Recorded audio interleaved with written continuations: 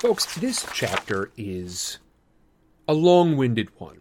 We're going to be meeting a character who does quite a bit of speaking and does speak quite slowly. Something that I just wanted to warn you about. As such, if this chapter gets to be simply a nap time you didn't consent to, then go ahead and you can skip on to the next chapter, and I will have a pretty thorough review at the start of our next recording. So, yes, it's a long chapter. It's going to be even longer by the fact that it is such a long-spoken character, but if it's just too much for you and you don't want to really get left off anywhere, missing any big information, I will make sure to give a very thorough review at the start of our next chapter. How is everyone doing? I hope y'all are well. Oh, boy. Sander, Gwendog, Missy, Proteus, Ex-Nilo, Orly Rose, and I want to give a very special welcome and thank you to Archer Kid. A very special welcome because, of course, it's been a little while since I've seen you, Archer Kid. I'm glad to have you back. And a very special thank you to Archer Kid because Archer Kid just rolled in and slung out 25 gift subs, which is big. Archer Kid, thank you very much. Total of 70 in the channel. Archer Kid, I appreciate that an awful lot. Thank you very much. But all of you, thank you so much for being here. Hey, y'all, it's going to be a really, really long stream today. You know how I usually like to do about 12,000 words? Today's going to be almost 20. No, it's going to be more than 20, excuse me.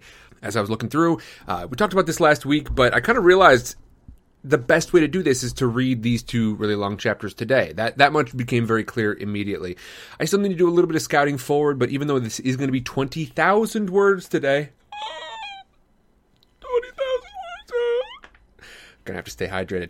I'm probably going to take 2 breaks. I'm just going to be honest with you. I'll take a break after chapter 1, and I'll probably take a break halfway through chapter 2, because chapter 1 is, I should say chapter 3, the first chapter of today. Chapter 3 is 7,600 words. Okay. Cool, good. Chapter 4 is 12,787. So, probably going to take 2 breaks today. Just going to keep myself fresh. Let's go back and let's talk about a bit of review. Everyone, thank you so much for joining me. My name is Sam. This is Sidecar Stories. We are about to embark into chapters 3 and 4. And for that, we need to know what has happened in chapters 1 and 2. Chapters 1 and 2 of The Two Towers. This is the second book of the 3 in the Lord of the Rings core series. In the first chapters, we find Boromir is dead. Boromir is dead, trying to defend Pippin and Merry as they unfortunately have been carried by orcs off into the distance. We don't know precisely where they're heading, but after sort of hearing the update from the dying Boromir, Aragorn has come to understand that Boromir is dead, Gandalf is gone as of the last book. We have an elf and a dwarf, Legolas and Gimli. They are still with very funny things happening over in Twitch right now, and I can't look at them because I have to pay attention to my review. Stop it. Nanu. Aragorn leads Legolas and Gimli out to find what has become of Merry and Pippin, because upon realizing that Frodo has left along with his very faithful companion Sam, Aragorn kind of realizes maybe it would be wise to let the party have run its course and to do what he can for Merry and Pippin rather than, trying to run after Sam and Frodo, because he does think that Frodo probably made the right decision here. As such, we have followed Aragorn, Legolas, and Gimli as they run for miles and miles. 25 leagues, I believe it said, which, let me find out precisely how far that is. 25 leagues. It might have been like 24. Okay, I don't give a darn about NCAA in miles. Not 25 leagues under the sea. 25 leagues is about 86 miles. And in kilometers, 139 kilometers, almost 140. So that is how far they have just run in like the course of, I want to say, about 4 days, which means they're doing about 20 miles a day. That is brisk right there. So, as they head out into the world, they run across the Rohirrim. The Rohirrim are essentially the army of the horse folk, armies of Rohan, and they are essentially patrolling around. Things don't seem to be going great in their neck of the woods, but in spite of stopping Aragorn, Legolas, and Gimli and asking them, hey, where are you going? What are you doing here? Our laws don't really permit you to pass through this place unapproved.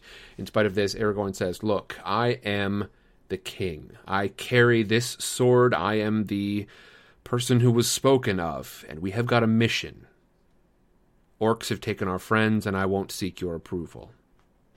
As such, Eomer, the sort of commander of this contingent of the horse folk, does indeed give them some horses, let them go through. But as we left Aragorn, Legolas, and Gimli, they've just had an encounter with an old, hooded, cloaked man dressed in white. There's only one white wizard that we know of, and Saruman is bad news. But what of the hobbits they came to find? What has become of the Frodo? The Frodo, what? Oh, it's going to be a bad one today, gang, I can tell already. But what has become of the hobbits that Aragorn seeks? What has become of Merry and Pippin? It's time to find out.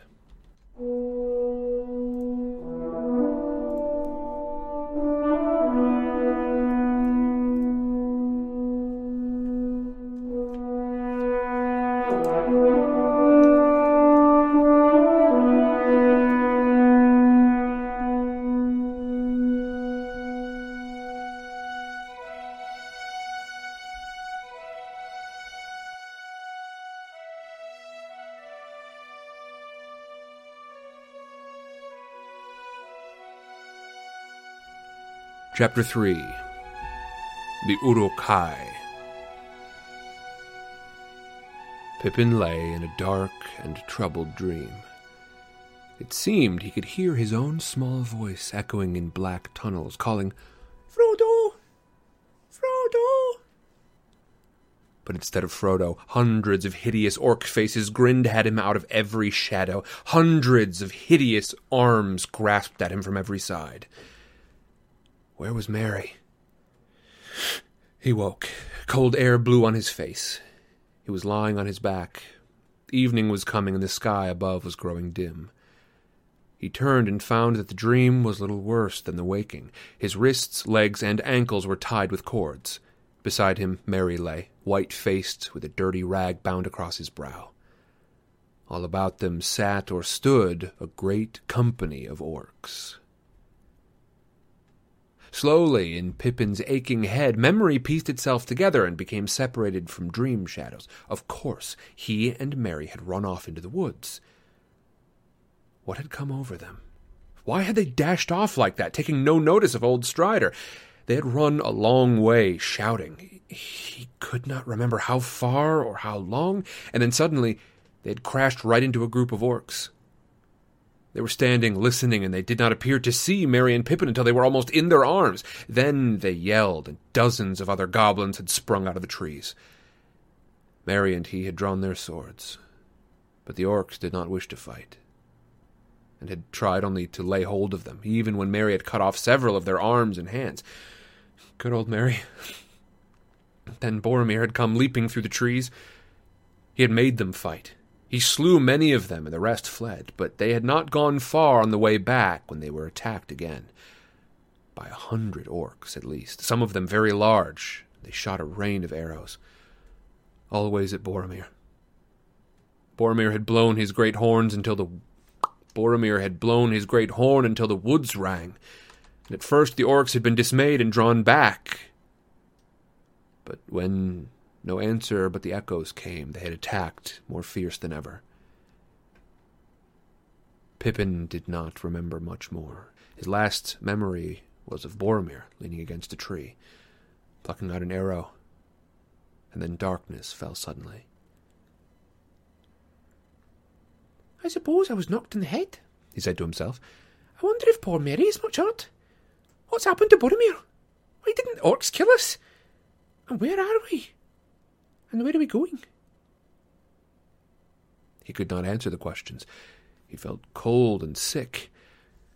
"I wish Gandalf had never persuaded Elrond to let us come," he thought. "What good have I been? Just a nuisance. A passenger. A piece of luggage. And now I've been stolen and just a piece of luggage for the orcs. I hope Strider or someone will come and claim us. But ought I to hope for it? Won't that throw out all the plans? I wish I could get free." He struggled a little, quite uselessly. One of the orcs sitting near laughed and said something to a companion in their abominable tongue.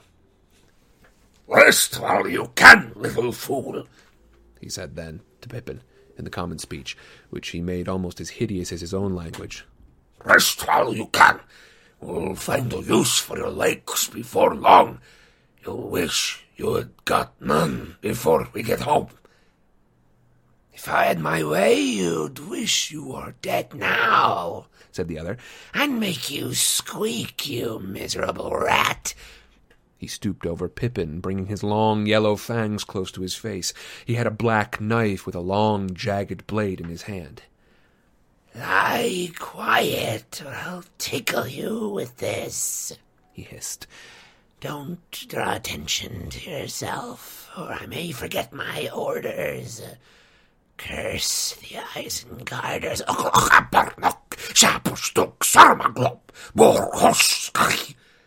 He passed into a long, angry speech in his own tongue that slowly died away into mutterings and snarlings.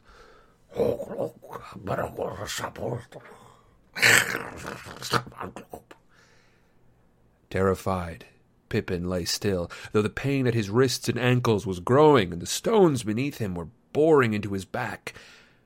To take his mind off himself, he listened intently to all that he could hear. There were many voices round about, and though orc speech sounded at all times full of hate and anger, it seemed plain that something like a quarrel had begun, and it was getting hotter. To Pippin's surprise, he found that much of the talk was intelligible. Many of the orcs were using ordinary language. Apparently, the members of 2 or 3 quite different tribes were present, and they could not understand one another's orc speech. There was an angry debate concerning what they were to do now, which way they were to take, and what should be done with the prisoners. "There's no time to kill them properly," said one. "No time for play on this trip." "It can't be helped," said another. "But why not kill them quick? Kill them now. They're a cursed nuisance, and we're in a hurry. Evening's coming on, and we ought to get a move on." "Orders," said a third voice in a deep growl. "Kill all, but not the halflings. They are to be brought back alive as quickly as possible. That's my orders." "What are they wanted for?" asked several voices. "Why alive? Do they give good sport?" "No. I heard one of them has got something that's wanted for the war. Some elvish plot or another. Anyway, they'll both be questioned." "Is that all you know? Why don't we search them and find out? We might find something we could use ourselves." "It's a very interesting remark," sneered a voice, softer than the others, but more evil. "Might have to report that. The prisoners are not to be searched or plundered. Those are my orders." "And mine too," said the deep voice. "Alive and as captured, no spoiling. That's my orders." "Not our orders," said one of the earlier voices.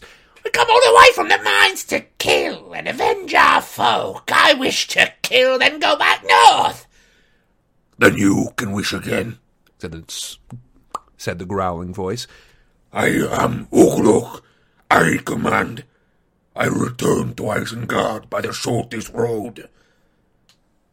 "Is Saruman the master of the Great Eye?" said the evil voice. "We should go back at once to Longmoors." "If we could cross the river, we might," said another voice. "But there are not enough of us to venture down to the bridges." "I came across," said the evil voice. "A winged Nazgul awaits us northward on the east bank." "Maybe. Then you'll fly off with our prisoners, and get all the pay and praise in lugburs and leave us on foot to best as we can through the horse country. No, we must stick together. The lands are dangerous, full of foul rebels and brigands. Aye, we must stick together, growled Ugluk. I don't trust you little swine. You've got no guts outside your own sties. But for us, you'd all have run away. We are the fighting Uruk. Aye, we slew the great warrior.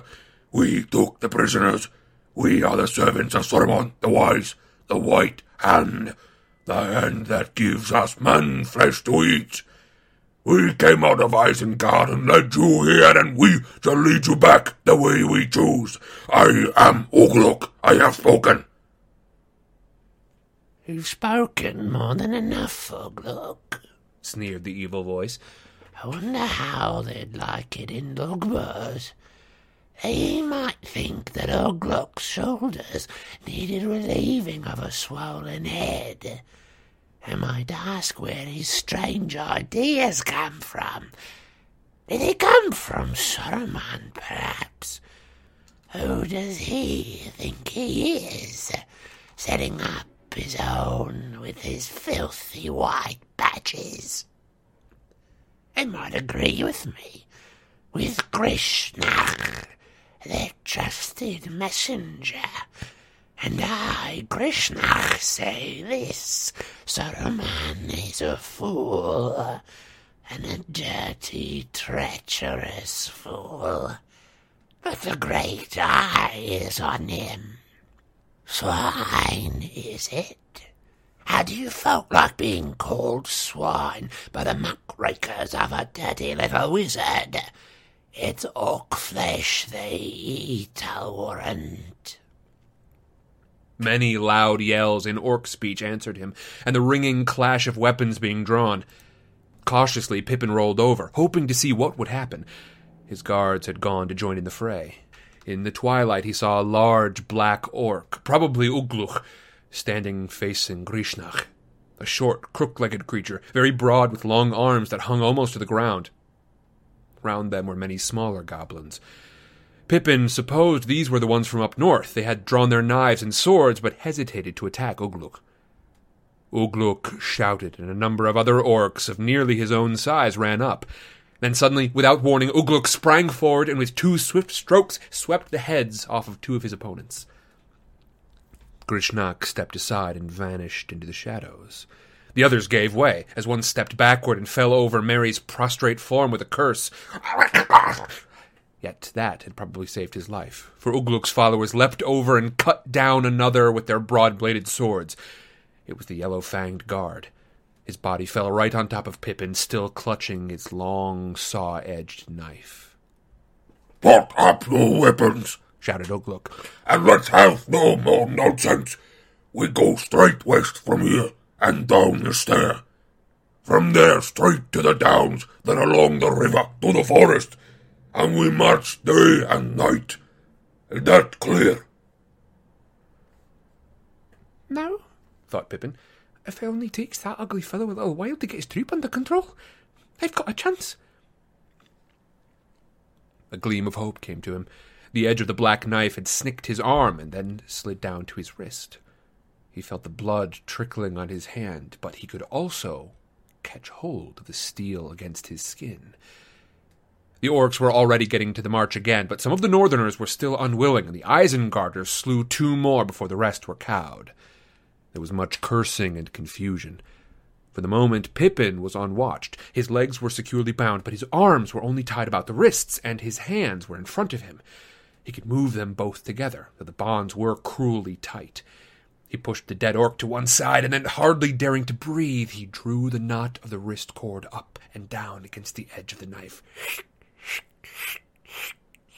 It was sharp, and the dead hand held it fast. The cord was cut. Quickly, Pippin took it in his fingers and knotted it again into a loose bracelet of 2 loops and slipped it over his hands. And then he lay very still. "Pick up those prisoners," shouted Ugluk. "Don't play any tricks with them. If they're not alive when we get back, someone else will die too." An orc seized Pippin like a sack, put its head between his tied hands, grabbed his arms, and dragged them down until Pippin's face was crushed against its neck. Then it jolted off with him. Another treated Merry in the same way. The orc's claw-like hand gripped Pippin's arms like iron. The nails bit into him. He shut his eyes and slipped back into evil dreams. Suddenly he was thrown onto the stony floor again. It was early night, but the slim moon was already falling westward. They were on the edge of a cliff that seemed to look out over a sea of pale mist. There was a sound of water falling nearby. "The scouts have come back at last," said an orc close at hand. "Well, what did you discover?" growled the voice of Ugluk. "Only a single horseman, and he made off westward. All's clear now." "Now, I dare say. But how long? You fools, you should have shot him. He'll raise the alarm. The cursed horse breeders will hear of us by morning. Now we'll have to leg it double quick." A shadow bent over Pippin. It was Ugluk.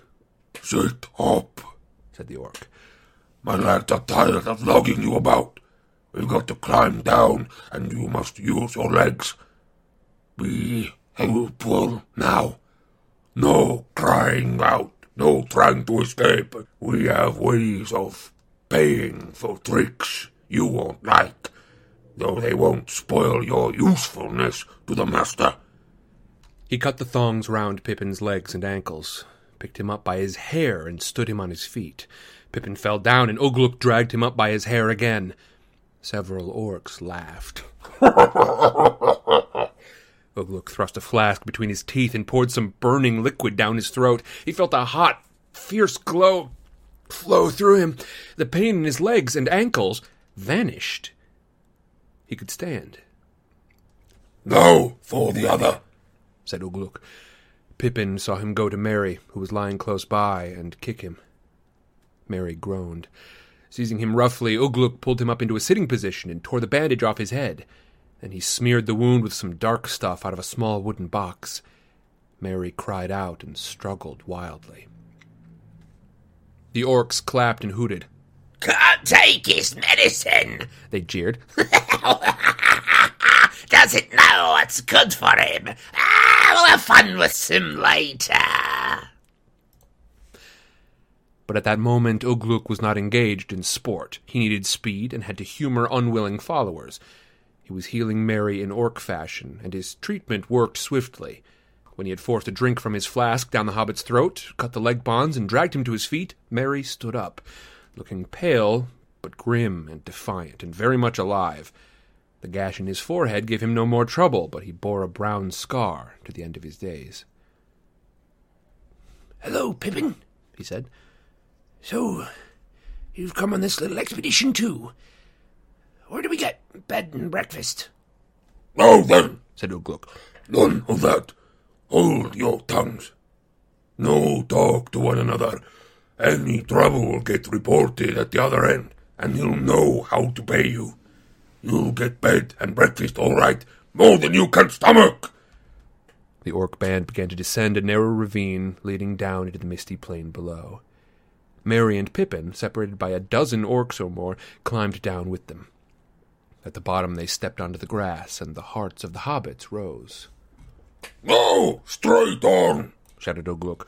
"West and a little north. Follow Lugdosh." "What are we going to do at sunrise?" said some of the northerners. "Go on running," said Ugluk. "What do you think? Sit on the grass and wait for the Whiteskins to join the picnic." "We can't run in the sunlight." "You'll run with me behind you," said Ugluk. "Run, or you'll never see your beloved holes again.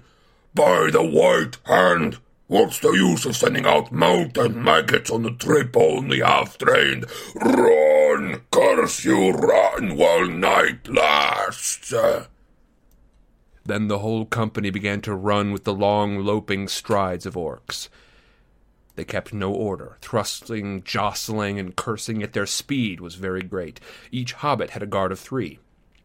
Pippin was far back in the line. He wondered how long he would be able to keep up at this pace. He had had no food since the morning. One of his guards had a whip, but at present the orc liquor was still hot in him. His wits, too, were wide awake. Every now and again there came into his mind, unbidden, a vision of the keen face of Strider bending over a dark trail and running behind. But what could even a ranger see except a confused trail of orc feet?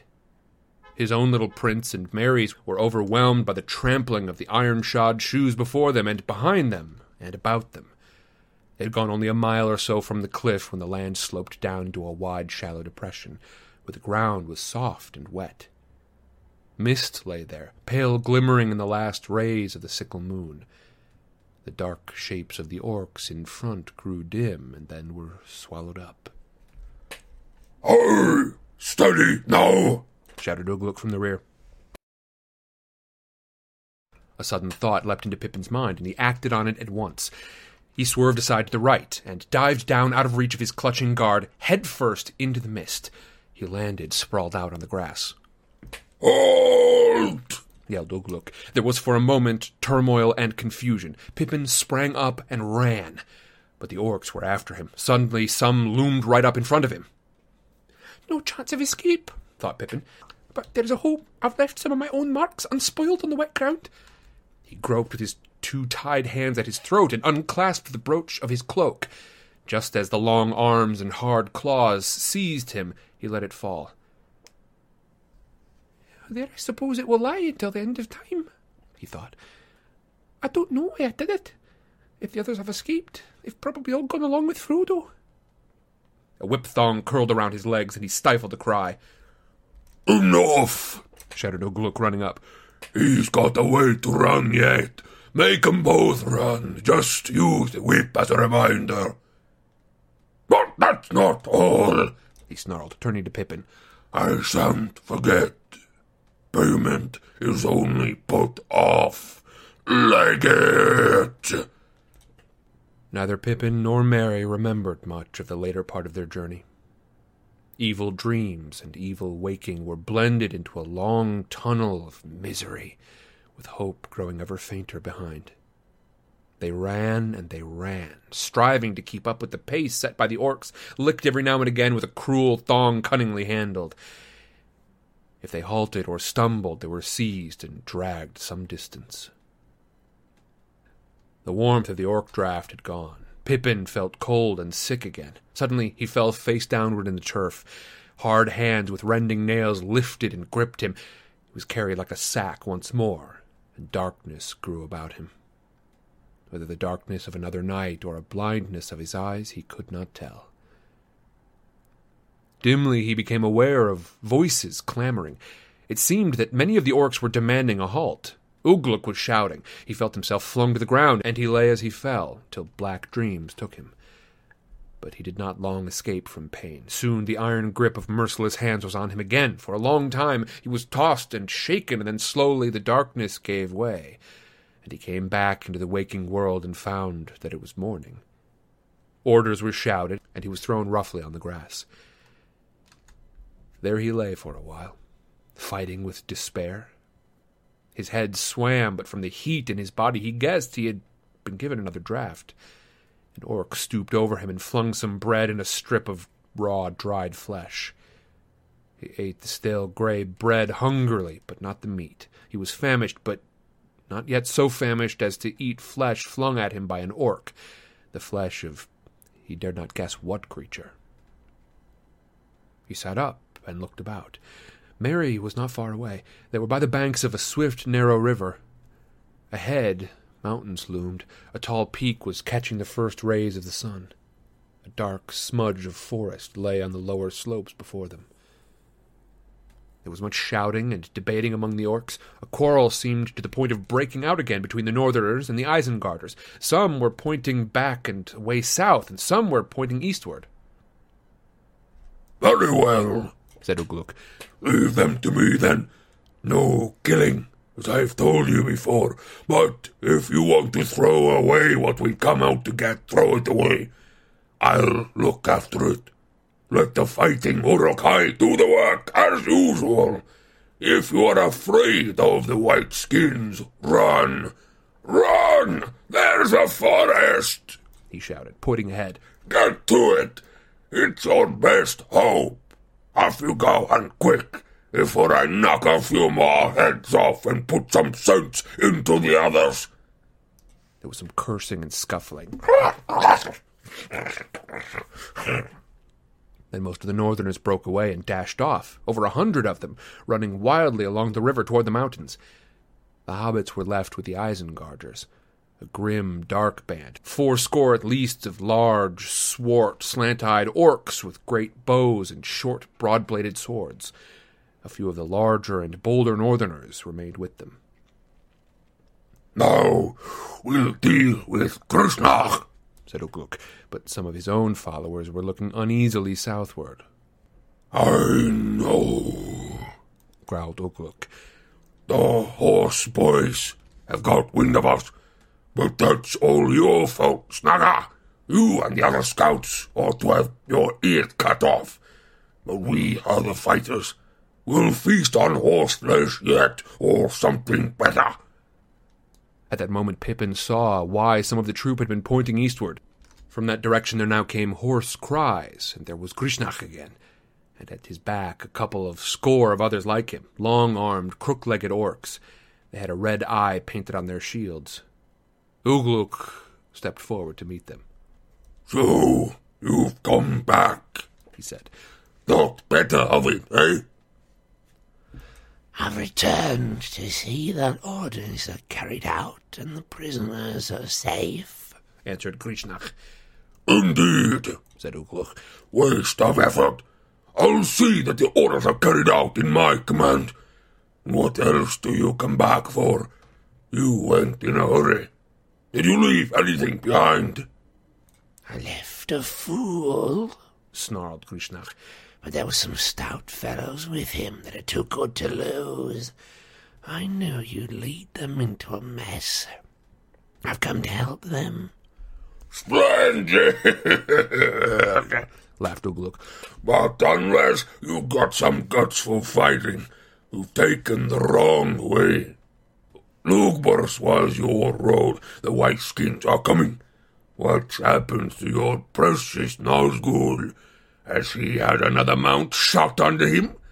Now, if you'd brought him along, that might have been useful, if these Nazgul are all they make out. Nazgul, said Grishnak, shivering and licking his lips as if the word had a foul taste that he savoured painfully. You speak of what is deep beyond the reach of your muddy dreams, Sokolok, he said. Nazgul. All that they make out. Oh, one day you'll wish you had not said that. Ape! He snarled fiercely.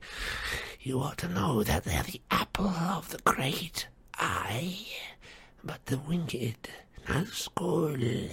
Not yet, no. You won't let them show themselves across the great river yet. Not too soon. Therefore the war and other purposes. You seem to know a lot, said Ugluk. More than is good for you, I guess. Perhaps those in Lugbors might wonder how and why. But in the meantime, the Uruk-hai of Isengard can do the dirty work as usual.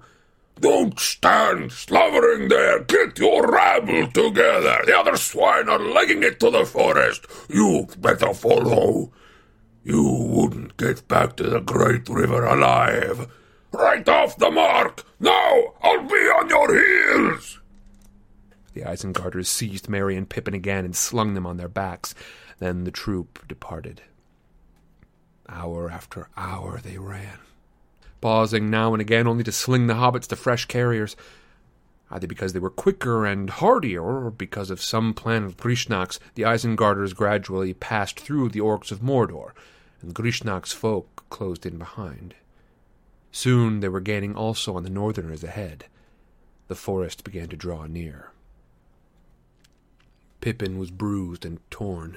His aching head was grated by the filthy jowl and hairy ear of the orc that held him. Immediately in front were bowed backs and tough, thick legs going up and down, unresting as if they were made of wire and horn, beating out the nightmare seconds of an endless time.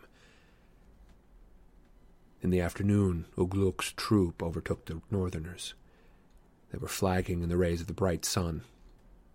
Winter sun shining in a pale, cool sky though it was. Their heads were down and their tongues lolling out. "Maggots!" cheered the Isengarders. "You're cooked! The white skins will catch you and eat you! They're coming!" A cry from Grishnak showed that this was not a mere jest. Horsemen, riding very swiftly, had indeed been sighted. Still far behind, but gaining on the orcs. Gaining on them like a tide over the flats on folk straying in a quicksand. The Isengarders began to run with a redoubled pace that astounded Pippin. A terrific spurt, it seemed, for the end of a race.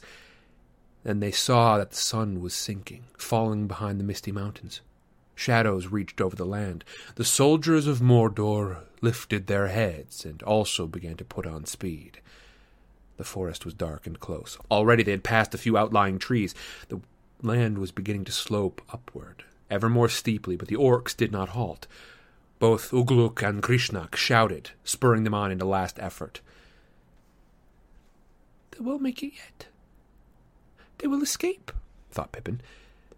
And then he managed to twist his neck so as to glance back with one eye over his shoulder.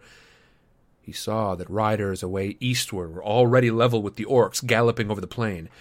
The sunset gilded their spears and helmets, and gilded their pale flowing hair. They were hemming the orcs in, preventing them from scattering, and driving them along the line of the river. He wondered very much what kind of folk they were. He wished now he had learned more in Rivendell, and looked at more maps and things, but in those days the plans for the journey seemed in more competent hands. And he had never reckoned with being cut off from Gandalf, or from Strider, and even from Frodo. All that he could remember about Rohan was that Gandalf's horse, Shadowfax, had come from that land. That sounded hopeful, as far as it went. "But how will they know that we're not orcs?" he thought. "I don't suppose they've ever heard of hobbits down here. I suppose I ought to be glad that the beastly orcs look like being destroyed, but I would rather be saved myself." The chances were that he and Merry would be killed together with their captors, before ever the men of Rohan were aware of them. A few of the riders appeared to be bowmen, skilled at shooting from a running horse. Running swiftly into range, they shot arrows at the orcs that straggled behind, and several of them fell. Then the riders wheeled away out of the range of the many answering bows of their enemies, who shot wildly, not daring to halt. This happened many times, and on one occasion arrows fell among the Isengarders. One of them, just in front of Pippin, stumbled and did not get up again. Night came down without riders closing in for battle. Many orcs had fallen, but fully 200 remained. In the early darkness, the orcs came to a hillock. The eaves of the forest were very near, probably no more than 3 furlongs away, but they could go no further. The horsemen had encircled them. A small band disobeyed Ugluk's command and ran on toward the forest. Only 3 returned. "Well, here we are," sneered Grishnak. "Fine leadership. I hope the great Ugluk will lead us out again." "Put the halflings down!" ordered Ugluk, taking no notice of Grishnak. "You, Lugos, get 2 others and stand guard over them. They're not to be killed unless the filthy whiteskins break through. Understand? As long as I'm alive, I want them. But they are not to cry out, and they're not to be rescued. Bind their legs." The last part of the order was carried out mercilessly. But Pippin found that for the first time he was close to Merry. The orcs were making a great deal of noise, shouting and clashing their weapons, and the hobbits managed to whisper together for a while. "I don't like much of this," said Merry. "I feel nearly done in. Don't think I could crawl far away, even if I was free." "Lembas?" whispered Pippin. "Lembas? I've got some. Have you? I don't think they've taken away anything but our swords." Yes, I've got a packet in my pocket, answered Mary, but it must be better to crumbs. Anyway, I can't put my mouth in my pocket. You don't have to. But just then a savage kick warned Pippin that the noise had died down and the guards were watchful. The night was cold and still. All around the knoll on which the orcs were gathered, little watchfires sprang up, golden red in the darkness, a complete ring of them. They were within a long bow shot, but the riders did not show themselves against the light, and the orcs wasted many arrows shooting at the fires until Ugluk stopped them. The riders made no sound. Later in the night, when the moon came up out of the mist, then occasionally they could be seen, shadowy shapes that glinted now and again in the white light as they moved in ceaseless patrol. Wait for the sun, curse them, growled one of the guards. I know we get together and charge through. What's old Ugluk think he's doing, I should like to know? I dare say you would, snarled Ugluk, stepping up from behind. Meaning I don't think at all, eh? Curse you! You're as bad as the other rabble, the maggots and the apes of Logbors. No good trying to charge with them. They'll just squeal and bolt, and there are more than enough of these filthy horseboys to mop up our lot on the flat.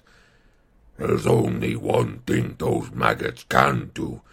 They can see like gimlets in the dark. But these white skins have better night eyes than most men, from all I've heard. And don't forget their horses. They can see the night breeze, or so it's said. Still, there's one thing the fine fellows don't know. Mauchur and these lads are in the forest, and they should turn up any time now. Ugluk's words were enough, apparently, to satisfy the Isengarders, but the other orcs were both dispirited and rebellious. They posted a few watchers, but most of them lay on the ground, resting in the pleasant darkness. It did indeed become very dark again, for the moon passed away westward into a thick cloud, and Pippin could not see anything for a few feet away. The fires brought no light to the hillock. The riders were not, however, content merely to wait for dawn and let their enemies rest. A sudden outcry on the east side of the knoll showed that something was wrong. It seemed that some of the men had ridden in close, slipped off their horses, crawled to the edge of the camp, and killed several orcs, and then faded away again. Ugluk dashed off to stop a stampede. Merry and Pippin sat up. Their guards, Isengarders, had gone with Ugluk, but if the hobbits had any thought of escape, it was soon dashed. A long, hairy arm took each of them by the neck and drew them in close. Dimly they were aware of Grishnak's great head and hideous face between them. His foul breath was on their cheeks. He began to paw them and feel them. Pippin shuddered as cold, hard fingers groped down his back. Well, my little ones, said Grishnak in a soft whisper, enjoying your nice rest, or not? A little awkwardly placed, perhaps, swords and whips on one side and nasty spears on the other. Little people should not meddle in affairs that are too big for them. His fingers continued to grope. There was a light like a pale but hot fire behind his eyes. The thought came suddenly into Pippin's mind, as if caught direct from an urgent thought of his enemy. Grishnak knows about the ring. He's searching for it while Ugluk is busy. He probably wants it for himself. Cold fear was in Pippin's heart, and yet at the same time he was wondering what he could do to make use of Grishnak's desire. I don't think you'll find it that way, he whispered. It's not easy to find. Find it, said Grishnak. His fingers stopped crawling and gripped on Pippin's shoulder. Find what? What are you talking about, little one? For a moment, Pippin was silent. Then suddenly, in the darkness, he made a noise in his throat. Call him. Nothing, my precious, he added. The hobbits felt Grishnak's fingers twitch. Oh, hissed the goblin hissed the goblin softly. That's what it means, is it? Oh, very, very dangerous, my little ones. Perhaps, said Mary, now alert and aware of Pippin's guess. Perhaps, and not only for us. Still, you know your own business best. Do you want it or not? And what would you give for it? Do I want it? Do I want it? Said Grishnak, as if puzzled, but his arms were trembling. What would I give for it? What do you mean? We mean, said Pippin, choosing his words carefully, that it's no good groping in the dark. We could save you some time and trouble, but you must untie our legs first, or we'll do nothing and say nothing. My dear, tender little fools, hissed Grishnak. Everything you have and everything you know will be got out of you in due time. Everything. You'll wish there was more that you could tell to satisfy the questioner. Indeed you will, quite soon. We shan't hurry the inquiry, but dear, no. What do you think you've been kept alive for, my dear little fellows? Please believe me when I say it was not out of kindness. That's not even one of Ugluk's faults. I find it quite easy to believe, said Mary. But you haven't got your prey home yet, and it doesn't seem to be going your way, whatever happens. If we come to Isengard, it won't be the great Grishnak that benefits. Saruman will take all that he can find.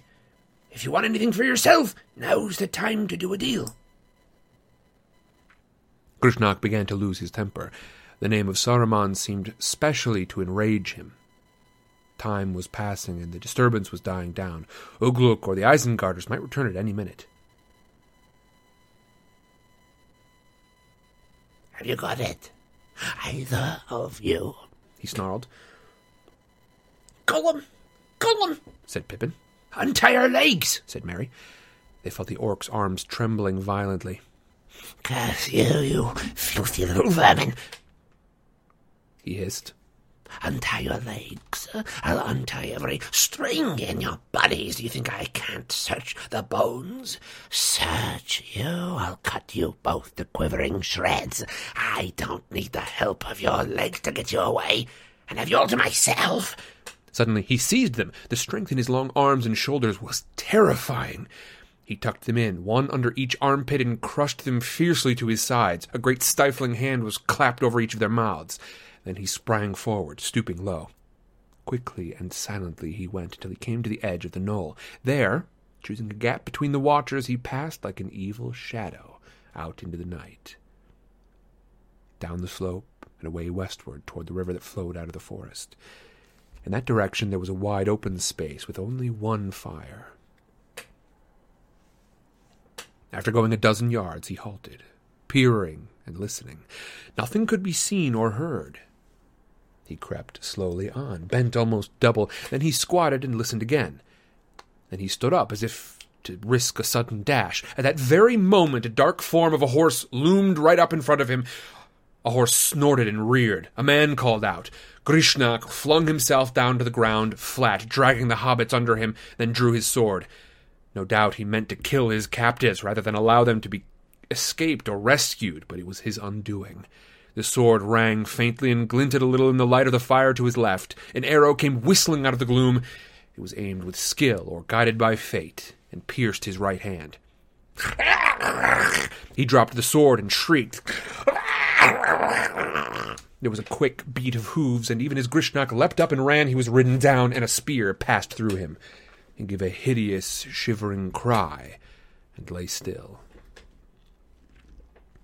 The hobbits remained flat to the ground, as Grishnak had left them. Another horseman came riding swiftly to his comrade's aid, whether because of some special keenness of sight or because of some other sense. The horse lifted and sprang lightly over them, but its rider did not see them, lying covered in their elven cloaks, too crushed for the moment and too afraid to move. At last Mary stirred and whispered softly. So far, so good. But how are we to avoid being spitted? The answer came almost immediately. The cries of Grishnak had roused the orcs. From the yells and screeches that came from the knoll, the hobbits guessed that their disappearance had been discovered. Ugluk was probably knocking off a few more heads.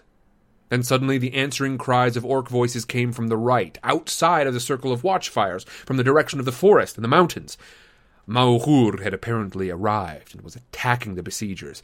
There was the sound of galloping horses. The riders were drawn in their ring close around the knoll, risking the orc arrows so as to prevent any sortie, while the company rode off to deal with the newcomers. Suddenly, Merry and Pippin realized that without moving they were now outside the circle. There was nothing between them and escape. "Now," said Merry, "if we only had our hands and legs free, we might be able to get away. But I can't reach the knots and I can't bite them." "No need to," said Pippin. "I was going to tell you, I've managed to get free my hands. These loops are only let on for show. You better have a bit of limbus bread first." He slipped the cords off his wrists and fished out a packet. The cakes were broken, but good, still in their leaf wrappings. The hobbits each ate 2 or 3 pieces. The taste brought back to them the memory of fair faces and laughter and wholesome food in quiet days now far away. For a while they ate thoughtfully, sitting in the dark, heedless of the cries and shouts of battle nearby. Pippin was the first to come back to the present. "We must be off," he said. "Half a moment." Grishnak's sword was lying close at hand, but it was too heavy and clumsy for him to use. So he crawled forward, and finding the body of the goblin, he drew from its sheath a long, sharp knife. With this, he quickly cut their bonds. "Now for it," he said. "When we've been warmed up a bit, perhaps we shall be able to stand again and walk. But in any case, we'd better start by crawling." They crawled. The turf was deep and yielding, and that helped them, but it seemed a long, slow business. They gave the watchfire a wide berth and wormed their way forward bit by bit until they came to the edge of the river, gurgling away in the black shadows under its deep banks. Then they looked back. The sounds had died away. Evidently, Maughur and his lads had been killed or driven off. The riders had returned to their silent, ominous vigil. It would not last very much longer. Already the night was old. In the east, which had remained unclouded, the sky was beginning to grow pale. "We must get under cover," said Pippin. "We shall be seen. It won't be any comfort to us if these riders discover that we're not orcs after we're dead." He got up and stomped his feet. "Those cords have cut me like wires, but my feet are getting warm again. I could stagger on now. What about you, Merry?" Merry got up. "Yes," he said. "I can manage it. Lembas does put heart into you. A more wholesome sort of feeling, too, than that heat of the orc draft. I wonder what that was made of. Better not to know, I expect. Let's get a drink and wash away the thought of it. Some water." "Not here. The banks are too steep," said Pippin. "Forward now." They turned and walked side by side, slowly along the line of the river. Behind them, the light grew in the east. As they walked, they compared notes, talking lightly in hobbit fashion of the things that had happened since their capture.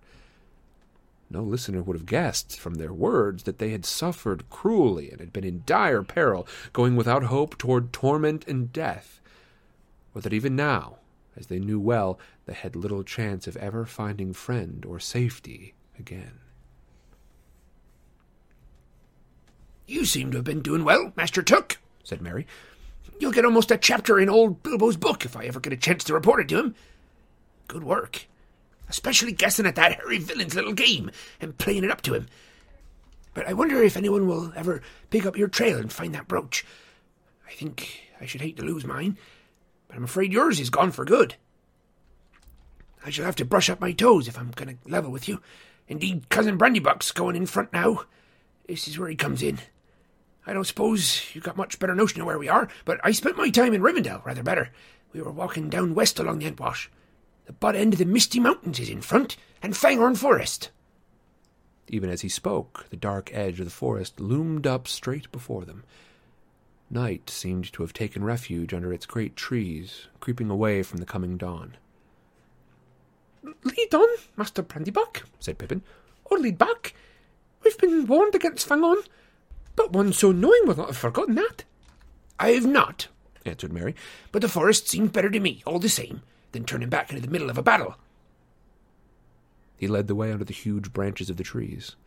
Old beyond guessing, they seemed. Great trailing beards of lichen hung around them, blowing and swaying in the breeze. Out of the shadows the hobbits peeped, gazing back down the slope, little furtive figures that in the dim light looked like elf children in the deeps of time, peering out of the wild wood in wonder at their first dawn. Far over the great river and in the brown lands, leagues upon grey leagues away, the dawn came, red as flame. Loud rang the hunting horns to greet it. The riders of Rohan sprang suddenly to life. Horn answered horn again. Merry and Pippin heard, clear in the cold air, the neighing of war horses and the sudden singing of many men. The sun's limb was shifted, an arc of fire above the margin of the world. Then with a great cry the riders charged from the east. The red light gleamed on mail and spear. The orcs yelled and shot all the arrows that remained to them.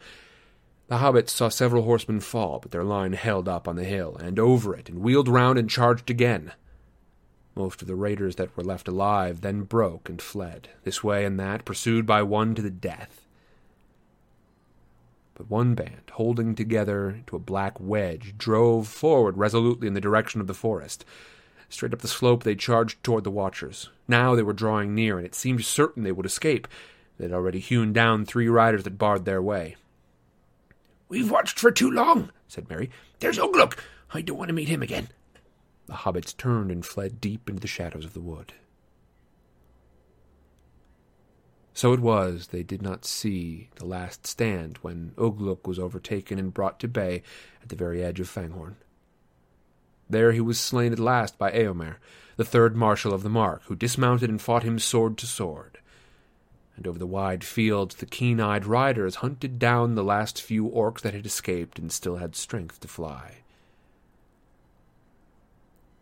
When they had laid their fallen comrades in a mound and sung their praises, the riders made a great fire and scattered the ashes of their enemies.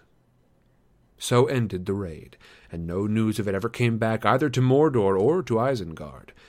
But the smoke of the burning rose high to heaven, and was seen by many watchful eyes.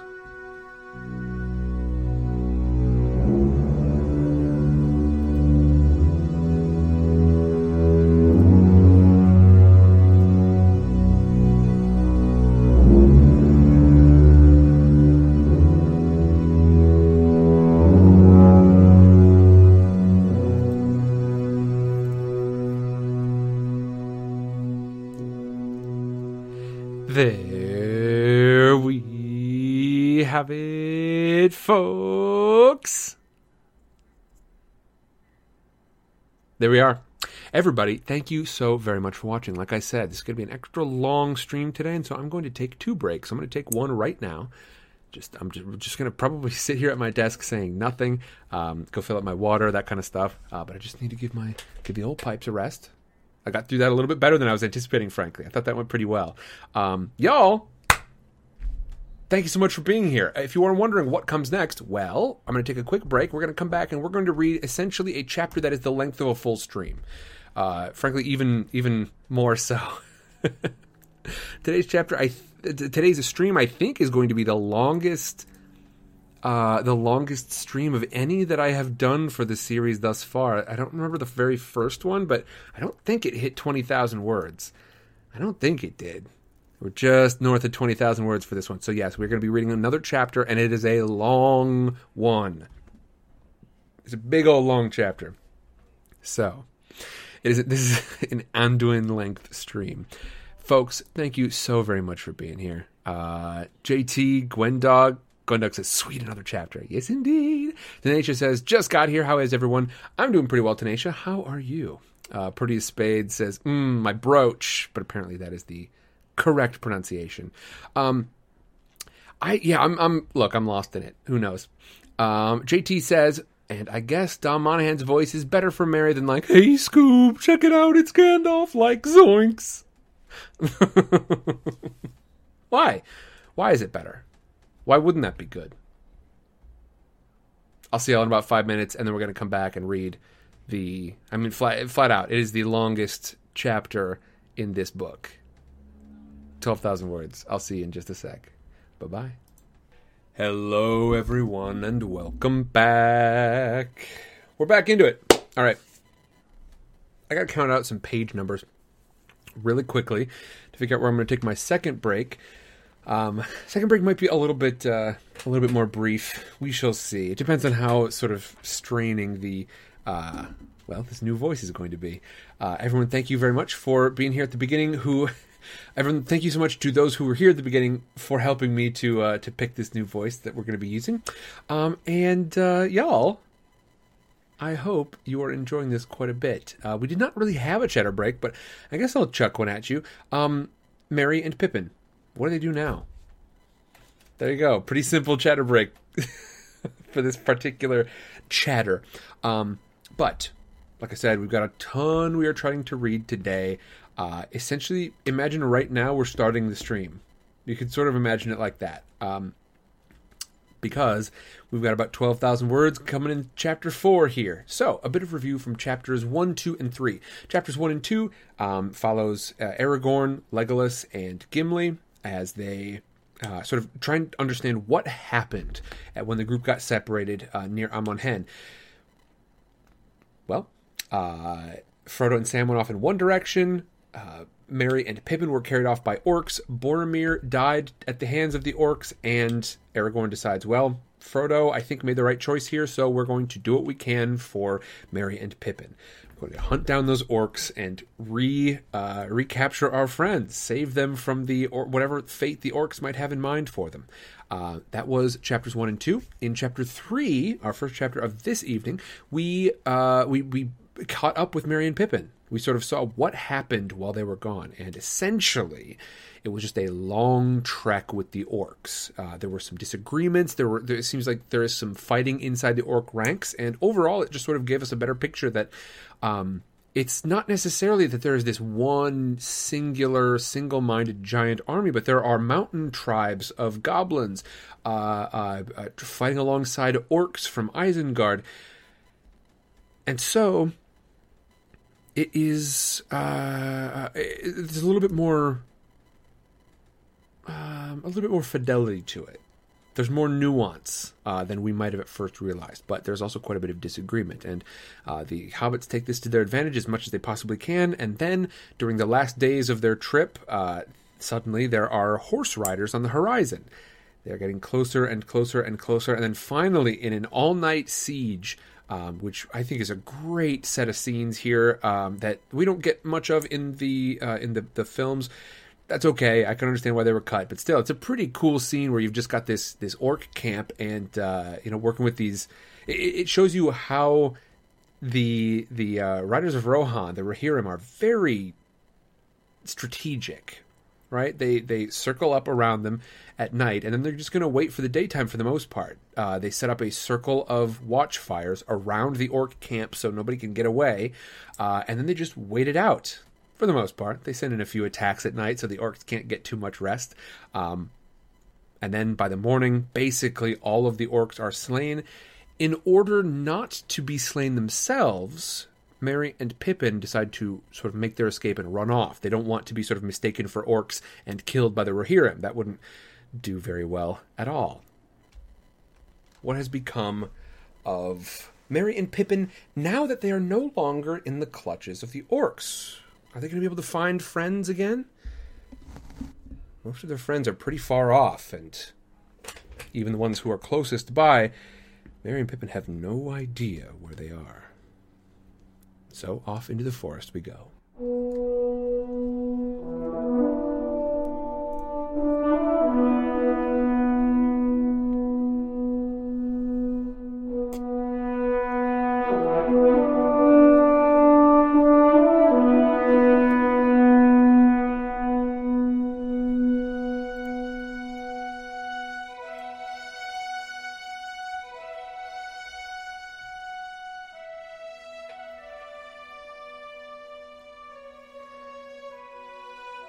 Chapter 4. Treebeard. While the hobbits went with as much speed as the dark and tangled forest allowed, following the line of the running stream, westward and up toward the slope of the mountains, deeper and deeper into Fangorn. I might have done that wrong already. Meanwhile, the hobbits went with as much speed as the dark and tangled forest allowed, following the line of the running stream, westward and up toward the slopes of the mountains, deeper and deeper into Fangorn. Slowly their fear of the orcs died away and their pace slackened. A queer, stifling feeling came over them, as if the air were too thin or too scanty for breathing. At last, Merry halted. "I can't keep going like this," he panted. "I want some air." "Let's have a drink, at any rate," said Pippin. "I'm parched." He clambered on to a great tree root that wound down into the stream, and stooping, brought up some water in his cupped hands. It was clear and cold, and he took many draughts. Merry followed him. The water refreshed them and seemed to cheer their hearts. For a while they sat together on the brink of the stream, dabbling their sore feet and legs and peering round at the trees that stood silently about them, rank upon rank, until they faded away into grey twilight in every direction. "I suppose you haven't lost us already," said Pippin, leaning back against a great tree trunk. "We can at least follow the course of the stream, the Entwash, or whatever you call it, and get out again the way that we came." "We could, if our legs would do it," said Merry. "and if we could breathe properly." "Yes, it's all very dim and stuffy in here," said Pippin. "It reminds me somehow of the old room in the great place of the Tooks, back away in the Smiles at Tuckborough. A great place. The furniture's never moved or changed for generations. They say the old Took has lived in it year after year, while he and the room got older and shabbier together, and it's never changed since he died a century ago. And old Gerontius was my great-great-grandfather, and that puts it back a bit. But that's nothing to do with the old feeling of this wood. Look at all those weeping, trailing beards and whiskers of lichen, and most of the trees seem to be half-covered with ragged, dry leaves that have never fallen. Untidy. Can't imagine what a spring would like here, if it ever comes. Still less a spring cleaning." "But the sun, at any rate, must peep in sometimes," said Merry.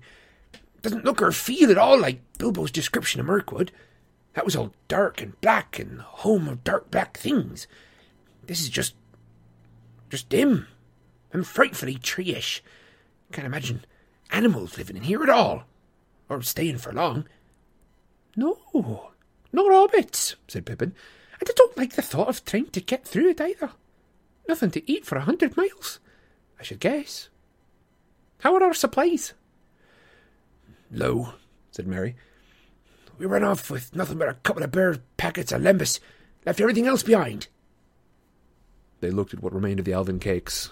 Broken fragments for about 5 meagre days, that was all. "And not a wrap or a blanket," said Merry. "We shall be cold tonight, whichever way we go." "Well, we'd better decide which way now," said Pippin. "The morning must be getting on." Just then they became aware of a yellow light that had appeared. Some way further into the wood, shafts of sunlight seemed suddenly to have pierced the forest roof. "Hello," said Merry. "The sun must have run back into a cloud while we were getting out of these trees, and now she's gone out again. Or else she's climbed high enough to look down through some opening. It's not far. Let's go and investigate." They found it was further than they thought. The ground was rising sharply still, and it was becoming increasingly stony. The light grew broader as they went on, and soon they saw that there was a rock wall before them, the side of a hill or the abrupt end of some long root thrust out by the distant mountains. No trees grew on it, and the sun was falling full on its stony face. The twigs of the trees at its foot were stretched out, stiff and still, as if reaching out to the warmth. Where all had looked so shabby and grey before, the wood now gleamed with rich browns and with smooth black greys of bark like polished leather. The boles of the trees glowed with soft green like young grass. Early spring or a fleeting vision of it was about them. In the face of the stony wall there was something like a stair. Natural, perhaps, and made by the weathering and splitting of the rock, for it was rough and uneven. High up, almost level with the tops of forest trees, there was a shelf under a cliff. Nothing grew there but a few grasses and weeds at its edge, and one old stump of a tree with only 2 bent branches left. It looked almost like the figure of some gnarled old man, standing there, blinking in the morning light. "Up we go," said Mary joyfully. "Now for a breath of fresh air, Radagast the Brown.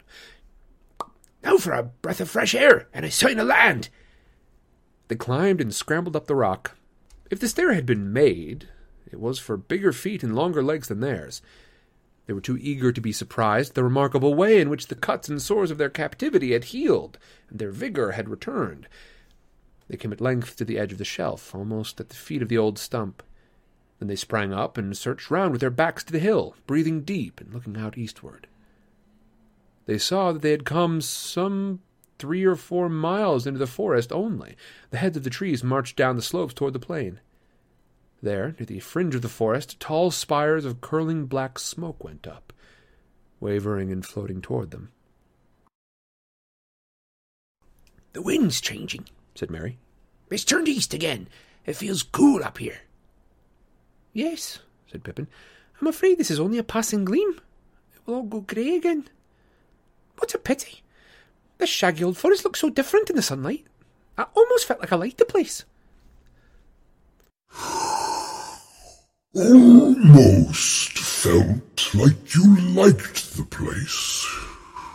That's good. That's uncommonly kind of you," said a strange voice. "Turn round and let me have a good look at your faces. I almost feel that I dislike you both, but do not let us be hasty. Turn around." A large, knob-knuckled hand was laid on each of their shoulders, and they were twisted round, gently but irresistibly. Then 2 great arms lifted them up. They found that they were looking at a most extraordinary face. It belonged to a large, man-like, almost troll-like figure, at least 14 feet high, very sturdy, with a tall head and hardly any neck. Whether it was clad in stuff like green and gray bark, or whether it was its hide, it was difficult to say. At any rate, the arms, at a short distance from the trunk, were not wrinkled, but covered with a smooth brown skin. The large feet had 7 toes each. The lower part of the long face was covered in a sweeping gray beard, bushy, almost twiggy at the roots, thin and mossy at the ends. But at the moment the hobbits noted little but the eyes. These deep eyes were now surveying them, slow and solemn, but very penetrating. They were brown, shot with a green light. Often afterward, Pippin tried to describe his first impression of them. "One felt as though there was an enormous well behind them, filled up with ages of memory and long, slow, steady thinking. But their surface was sparkling with the present, like sun shimmering on the outer leaves of a vast tree or on the ripples of a very deep lake. I don't know, but it felt as if something that grew in the ground half asleep, you might say, or just feeling itself as something between roof dip and leaf dip, between deep earth and sky, suddenly waked up and was considering you with the same slow care that it had given to its own inside affairs for endless years."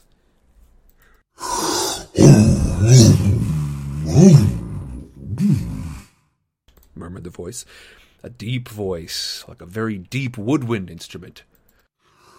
"Very odd indeed. Do not be hasty, that is my motto. But if I had seen you before I heard your voices, I liked them. Nice little voices. They reminded me of something I cannot remember. If I had seen you before I heard you, I should have just trodden on you, taken you for little ox and found out my mistake afterward. Very odd you are, indeed. Root and twig, very odd. Pippin, though still amazed, no longer felt afraid. Under those eyes he felt a curious suspense, but not fear. Please, he said. Who are you? And what are you? A queer look came into the old eyes, a kind of weariness. The deep wells were covered over. A room now, answered the voice. Well, I am an ent, or that's what they call me. Yes, ent is the word. The ent I am, you might say, in your manner of speaking. Fangon is my name, according to some. Treebeard, others make it. Treebeard will do. An ent, said Mary. What's that? But what do you call yourself? What's your real name? Oh, now, replied Treebeard. Oh, that would be telling. Not so hasty, and I am doing the asking. You are in my country. What are you, I wonder? I cannot place you. You do not seem to come in the old lists that I heard when I was young. But that was a long time ago, and they may have made no lists. Let me see. How did it go? Learn now the lore of living creatures. First name the four, the free peoples, eldest of all the elf children. Dwarf the delver, dark are his houses. Ent the earthborn, old as mountains. Men the mortal, master of horses.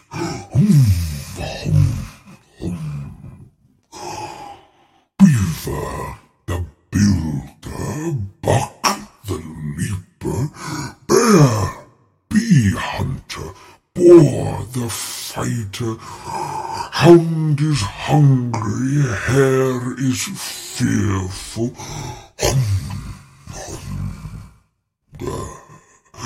Eagle in eyrie, ox in pasture, hart, horn-crowned hawk is swiftest, swan the whitest, serpent coldest.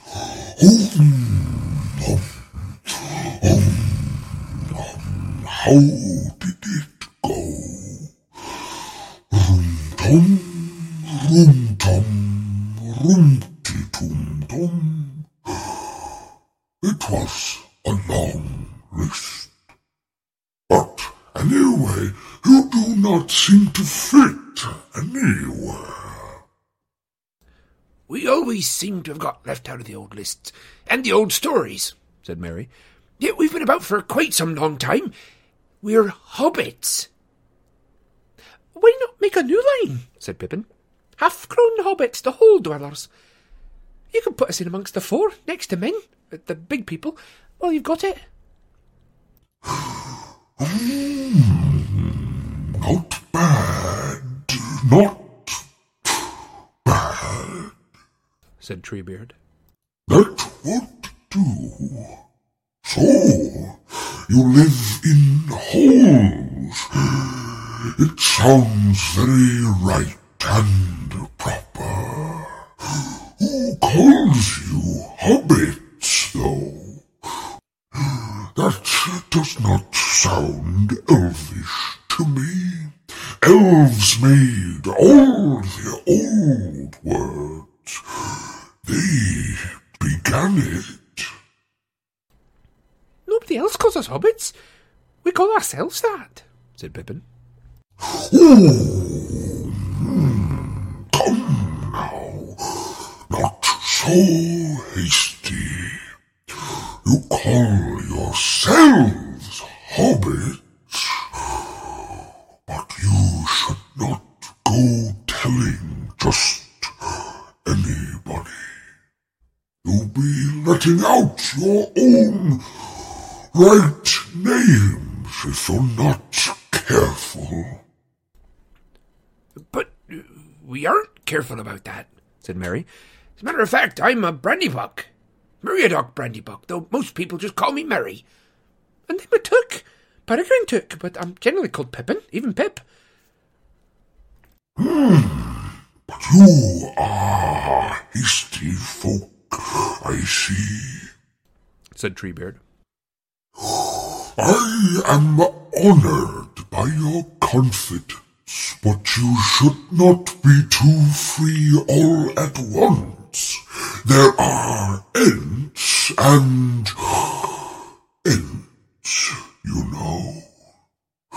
Or there are Ents and things that look like Ents, but ain't, as you might say.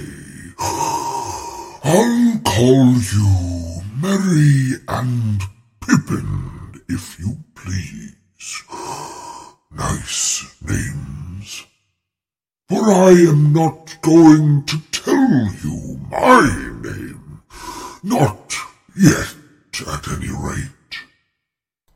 A queer, half-knowing, half-humorous look came with a green flicker into his eyes. For one thing, it would take a very long while.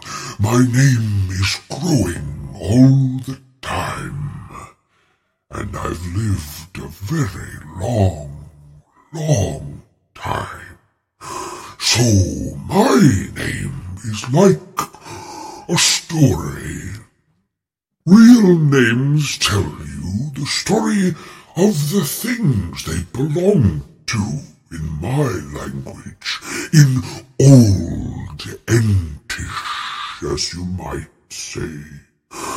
It is a lovely language, but it takes a very long time to say anything in it, because we do not say anything in it unless it is worth taking a very long time to say and to listen to. But now... And the eyes became very bright and present, seeming to grow smaller and almost sharp. What is going on? What are you doing in it all? I can see and hear and smell and feel a great deal from this.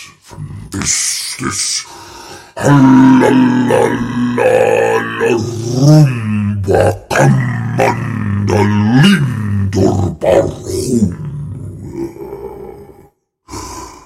Excuse me, that is a part of my name for it. I do not know what the word is in outside languages, you know. The thing we are on where I stand and look out on fine mornings and think about the sun and the grass beyond the wood and the horses and the clouds and the unfolding of the world. What is going on? What is Gandalf up to, and these? He made a deep rumbling noise like a discord on a great organ.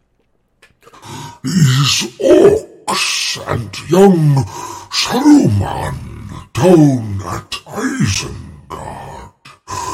I like news, but not too quick now. There's quite a lot going on, said Mary, and even if we tried to be quick, it would take a long time to tell. But you told us not to be hasty.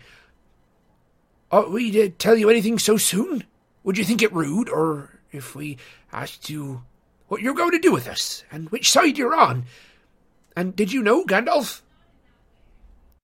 Yes, I know him. The only wizard that really cares about trees, said Treebeard. Do you know him? Yes, said Pippin sadly. We did. He was a great friend, and he was our guide. Then I can answer your other questions, said Treebeard. I am not going to do anything with you. Not if you mean by that do something to you without your leave.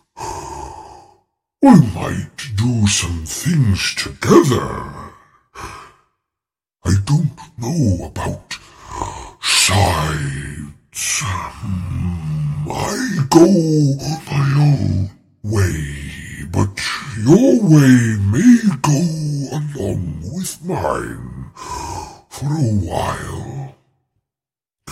But you speak of Master Gandalf as if he was in a story that had come to an end.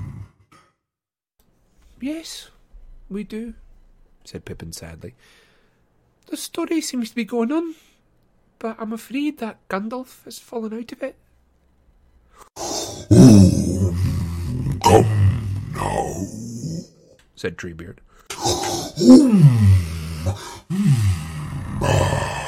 Well. He paused, looking long at the hobbits.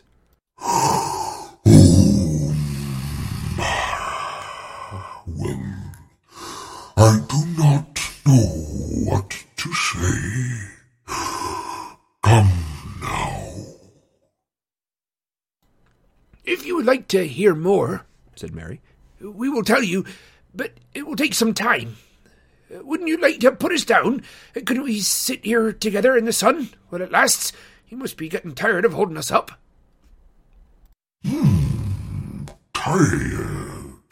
No, I am not tired. I do not get easily tired. And I do not sit down. I am not very bendable. But there, the sun is going in. Let us leave this, what you say you called it. A hill? Suggested Pippin. Shelf?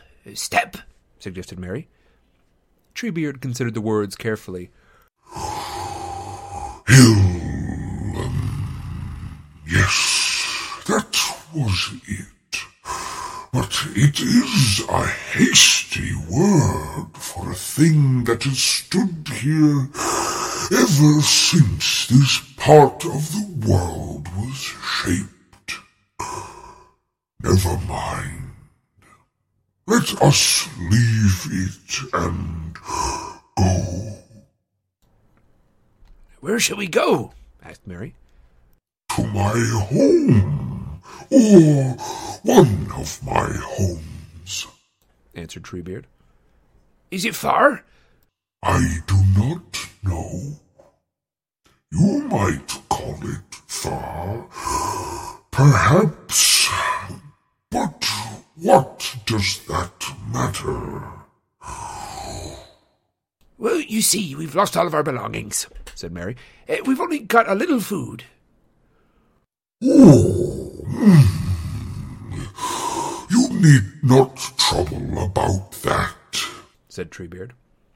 I can give you a drink that will keep you green and growing for a long, long time. And if we decide to part company, I can set you down outside my country at any point you choose. Let us go. Holding the hobbits gently but firmly, one in the crook of each arm, Treebeard lifted up first one large foot and then the other, and moved them to the edge of the shelf. The root-like toes grasped the rocks. Then carefully and solemnly he stalked down from step to step, and reached the floor of the forest. At once he set off with long, deliberate strides through the trees, deeper and deeper into the wood, never far from the stream, climbing steadily up toward the slopes of the mountains. Many of the trees seemed asleep, or as unaware of him as any other creature that merely passed by, but some shivered, and some raised up their branches above his head as he approached. All the while he walked. He talked to himself in a long running stream of musical sounds.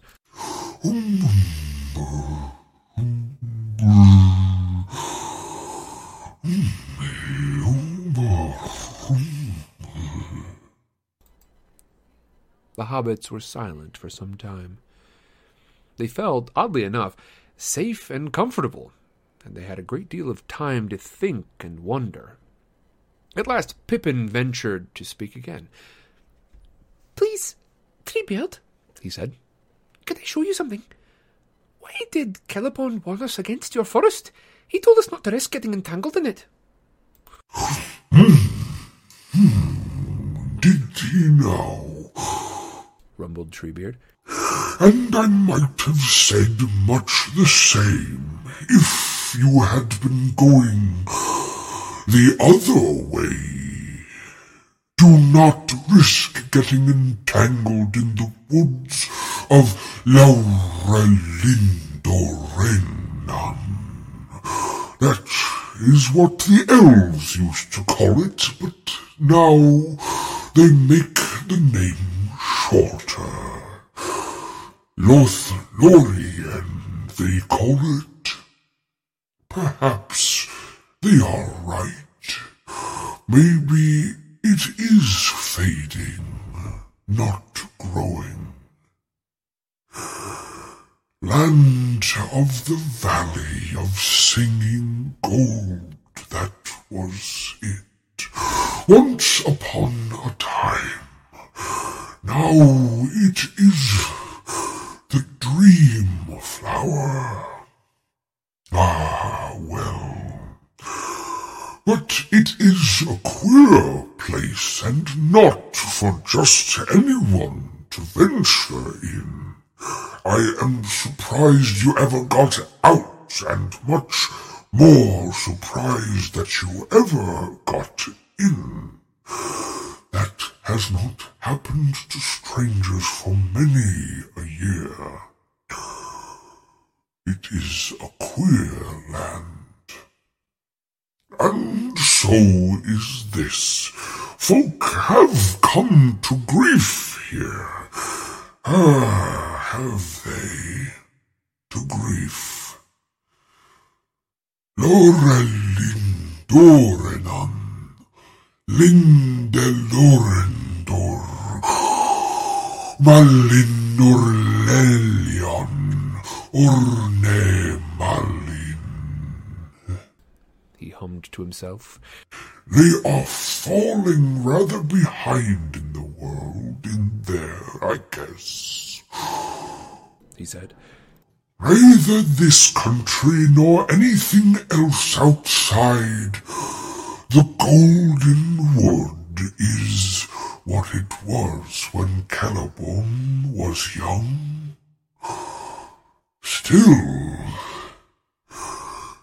Torre Lillo mea, tumbale morna, tumbale tarea lomeanor. That is what they used to say. Things have changed, but it is still true in places. What do you mean? Said Pippin. What's true? The trees and the ents, said Treebeard. I do not understand all that goes on myself, so I cannot explain it to you. Some of us are still true ents and lively enough in our own fashion, but many are grown sleepy, going tree-ish, as you might say. Most of the trees are just trees, of course, but many are half awake. Some are still wide awake, and a few are, getting entish. That is going on all the time. When it happens to a tree, you find that some have bad hearts. Nothing to do with their wood, I do not mean that. Why, I knew some good old willows down the Entwash long ago, alas. They were quite hollow indeed. They were falling all to pieces, but as quiet and soft-spoken as a young leaf. And then there were some trees in the valleys under the mountains, sound as a bell and bad right through. That sort of thing seems to spread. There used to be some very dangerous parts of this country. There are still some very black patches. Like the old forest away to the north, do you mean? Asked Mary. Aye, something like, but much worse. I do not doubt there is some shadow of the great darkness lying there still away north, and bad memories are handed down, and the trees are older than I am. Still, we do what we can.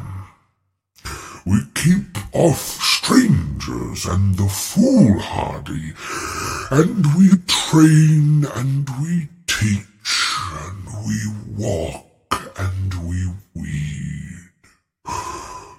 We are tree herds, we old ents. Few of us are left now. Sheep get like shepherd, and shepherd like sheep, it is said, but slowly, and never have long in the world. It is quicker and closer with trees and ents, and they walk down the ages together. For ents are more like elves, less interested in themselves than men are, and better at getting inside other things. And yet again, ents are more like men, more changeable than elves are, and quicker at taking the color of the outside, you might say. Or better than both, for they are sturdier and keep their minds on things longer. Some of my kin look just like trees now, and need something great to rouse them, and they speak only in whispers. But some of my trees are limb-lithe, and many can talk to me. Elves began it, of course, waking trees up and teaching them to speak and learning their tree talk. They always wished to talk to everything, the old elves did. But then the great darkness came, and they passed away over the sea, or fled into far valleys and hid themselves and made songs about days that would never come again. Never again.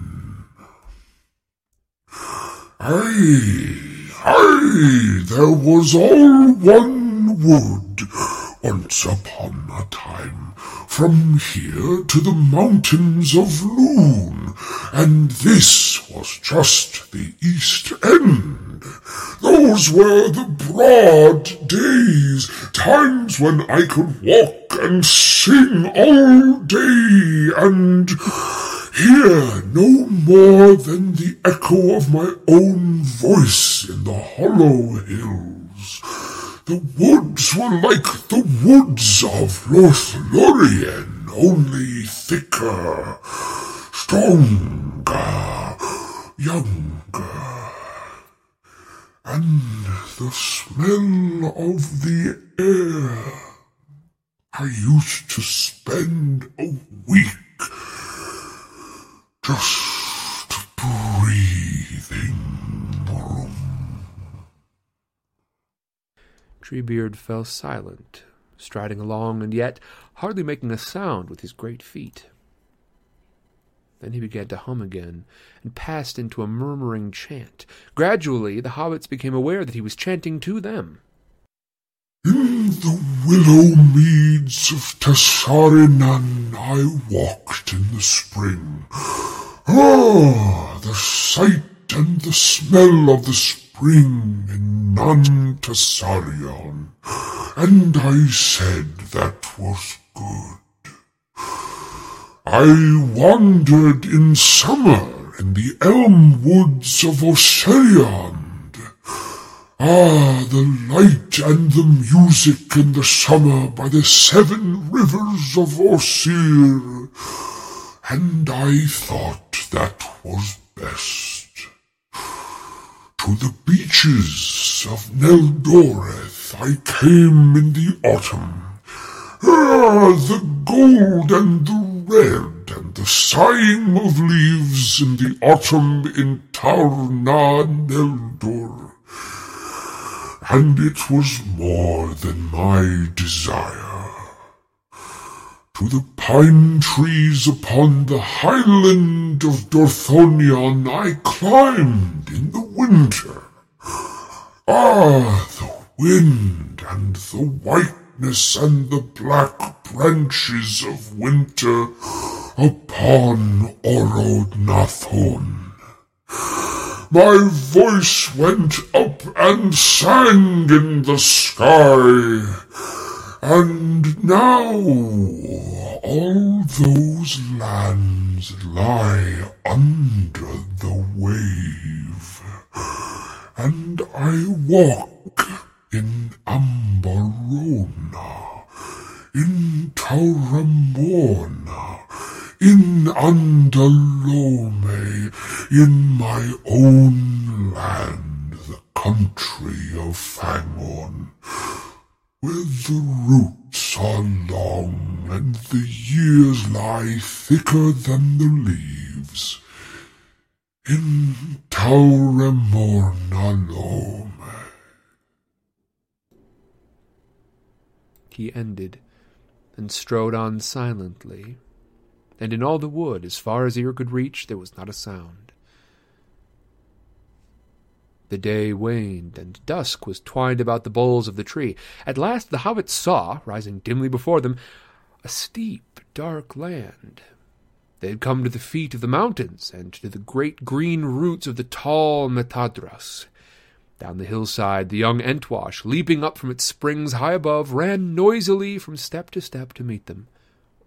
On the right of the stream there was a long slope, clad with grass, now grey in the twilight. No trees grew there, and it was open to the sky. Stars were shining already in lakes beyond the shores of cloud. Treebeard strode up the slope, hardly slackening his pace. Suddenly, before them the hobbits saw a wide opening. 2 great trees stood there, one on either side, like living gateposts, but there was no gate, save their crossing and interwoven boughs. As the old Ent approached, the trees lifted their branches, and all the leaves quivered and rustled. For they were evergreen trees, and their leaves were dark and polished, and gleamed in the twilight. Beyond them was a wide level space, as though the floor of a great hall had been cut into the side of a hill. On either side, the walls sloped upward, until they were 50 feet high or more, and along each wall stood an aisle of trees that also increased in height as they marched inward. At the far end, the rock wall was sheer, but at the bottom it had been hollowed back into a shallow bay with an arched roof, the only roof of the hall save the branches of the trees, which at the inner end overshadowed all but the ground, leaving only a broad open path in the middle. A little stream escaped from the springs above, and leaving the main water fell tinkling down the sheer face of the wall, pouring in silver drops like a fine curtain in front of the arched bay. The water was gathered again into a stone basin on the floor between the trees, and thence it spilled and flowed away beside the open path, out to rejoin the Entwash in its journey through the forest. Here we are, said Treebeard, breaking his long silence. I have brought you about 70,000 Ent strides, but what that comes to in the measurement of your land, I do not know. Anyhow, we are near the roots of the last mountain. Part of the name of this place might be Welling Hall if it were turned into your language. I like it. We will stay here tonight. He set them down in the grass between the aisles of the trees, and they followed him toward the great arch. The hobbits now noticed that as he walked, his knees hardly bent, but his legs opened in a great stride. He planted his big toes, and they were indeed big and very broad, on the ground first, before any other part of his feet. For a moment, Treebeard stood under the rain in the falling spring, and took a deep breath. And then he laughed and passed inside.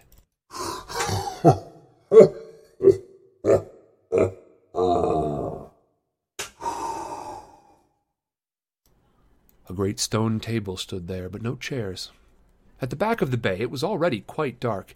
Treebeard lifted 2 great vessels and stood them on the table. They seemed to be filled with water, but he held his hands over them, and immediately they began to glow, one with a golden and the other with a rich green light, and the blending of the 2 lights lit the bay, as if the sun of summer were shining through a roof of young leaves. Looking back, the hobbits saw that the trees in the court had also begun to glow, faintly at first, but steadily quickening, until every leaf was edged with light. Some green, some gold, some red as copper, while the tree trunks looked like pillars molded out of the luminous stone. Well, now we can talk about this again, said Treebeard. Well, now we can talk again, said Treebeard. You are thirsty, I expect. Perhaps you are also tired. Drink this. He went to the back of the bay, and then they saw several tall stone jars stood there with heavy lids. He removed one of the lids and dipped in a great ladle, and with it filled 3 bowls, one very large bowl and 2 smaller ones. This is an ant house, and there are no seats, I fear, but you may sit on the table. Picking up the hobbits, he set them on the great stone slab 6 feet above the ground, and there they sat, dangling their legs and drinking in sips. The drink was like water. Indeed, very like the taste of the draughts that they had drunk from the Entwash River, the borders of the forest, and yet there was some scent or savour in them which they could not describe.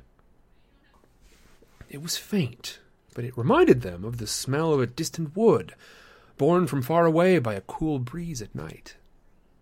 The effect of the draught began at their toes, and rose steadily through every limb, bringing refreshment and vigour as it coursed upward, right to the tips of their hair. Indeed, the hobbits felt as though the hair on their heads was actually standing up, waving and curling and growing. As for Treebeard, he first laved his feet in the basin beyond the arch, and then he drained his bowl in one draught, one long, slow draught. The hobbits thought he would never stop. At last he set the bowl down again.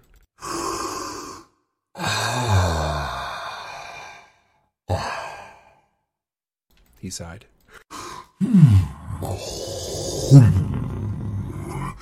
Now we can talk easier. You can sit on the floor and I will lie down. That will prevent this drink from rising to my head and sending me to sleep. On the right side of the bay there was a great long bed on low legs, not more than a couple of feet high, covered deep in dried grass and bracken. Treebeard lowered himself slowly onto this, with only the slightest sign of bending at his middle, until he lay at full length, with his arms behind his head, looking up at the ceiling, upon which lights were flickering, like the play of leaves in the sunshine. Merry and Pippin sat beside him on pillows of grass. Now tell me your tale, and do not hurry, said Treebeard. The hobbits began to tell him the story of their adventures ever since they left Hobbiton. They followed no clear order, for they interrupted one another continually, and Treebeard often stopped the speaker and went back to some earlier point, or jumped forward, asking questions about later events. They said nothing whatever about the ring, and did not tell him why they had set out or where they were going, and he did not ask for any reasons. He was immensely interested in everything, in the Black Riders, in Elrond and Rivendell, in the Old Forest and Tom Bombadil, in the mines of Moria and in Lothlorien and Galadriel. He made them describe the Shire and its country over and over again. He said an odd thing at this point. You never see any ants around there, do you? He asked. Well, not ants. Entwives, I should really say. Entwives, said Pippin. Are they like you at all? Yes. Well, no. I do not really know now, said Treebeard thoughtfully. But they would like your country, so I just wondered. Treebeard was, however, especially interested in things that concerned Gandalf, and most interested of all in Saruman's doings. The hobbits regretted very much that they knew so little about him, only a rather vague report by Sam of what Gandalf had told the council. But they were very clear, at any rate, that Ugluk and his troop came from Isengard, and spoke of Saruman as their master.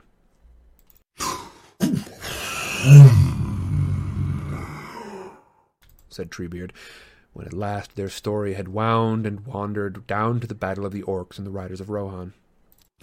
Well, that is a bundle of news, and no mistake. You have not told me all. No, indeed, not by a long way. But I do not doubt that you are doing as Gandalf would wish. There is something very big going on. That I can see, and what it is maybe I shall learn in good time. Or in bad time, by root and twig, but it is a strange business. Up sprout a little folk that are not in the old lists, and behold, the 9 forgotten riders appear to hunt them, and Gandalf takes them on a great journey, and Galadriel harbours them in Carar-Scaladon, and orcs pursue them all the leagues of Wilderland. Indeed, they seem caught up in a great storm. I hope they weather it. And what about yourself? Said Merry. I have not troubled about the great wars, said Treebeard. They mostly concern elves and men. That is the business of wizards.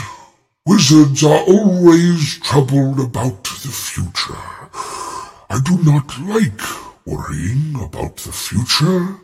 I am not altogether on anybody's side, because nobody is altogether on my side, if you understand me.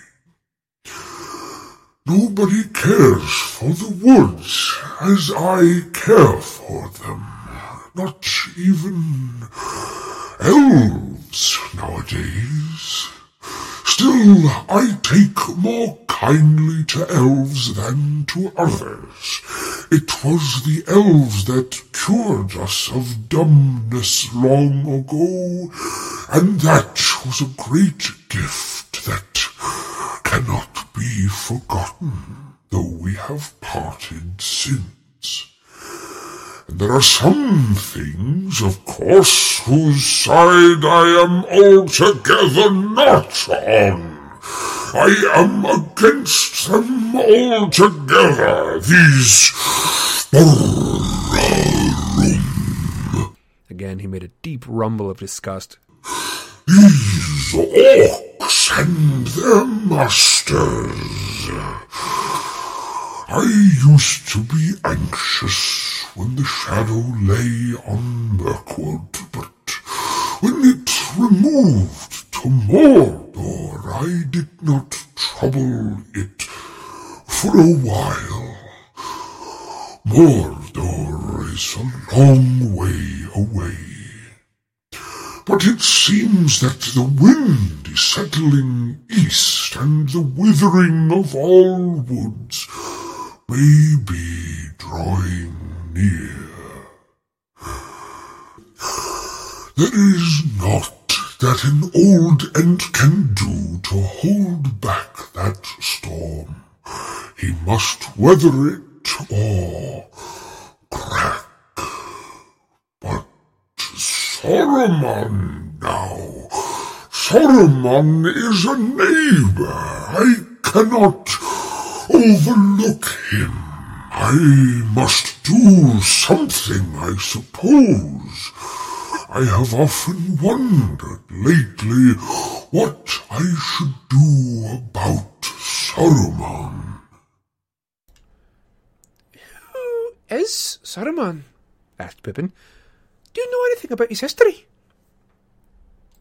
Saruman is a wizard, answered Treebeard. More than that I cannot say.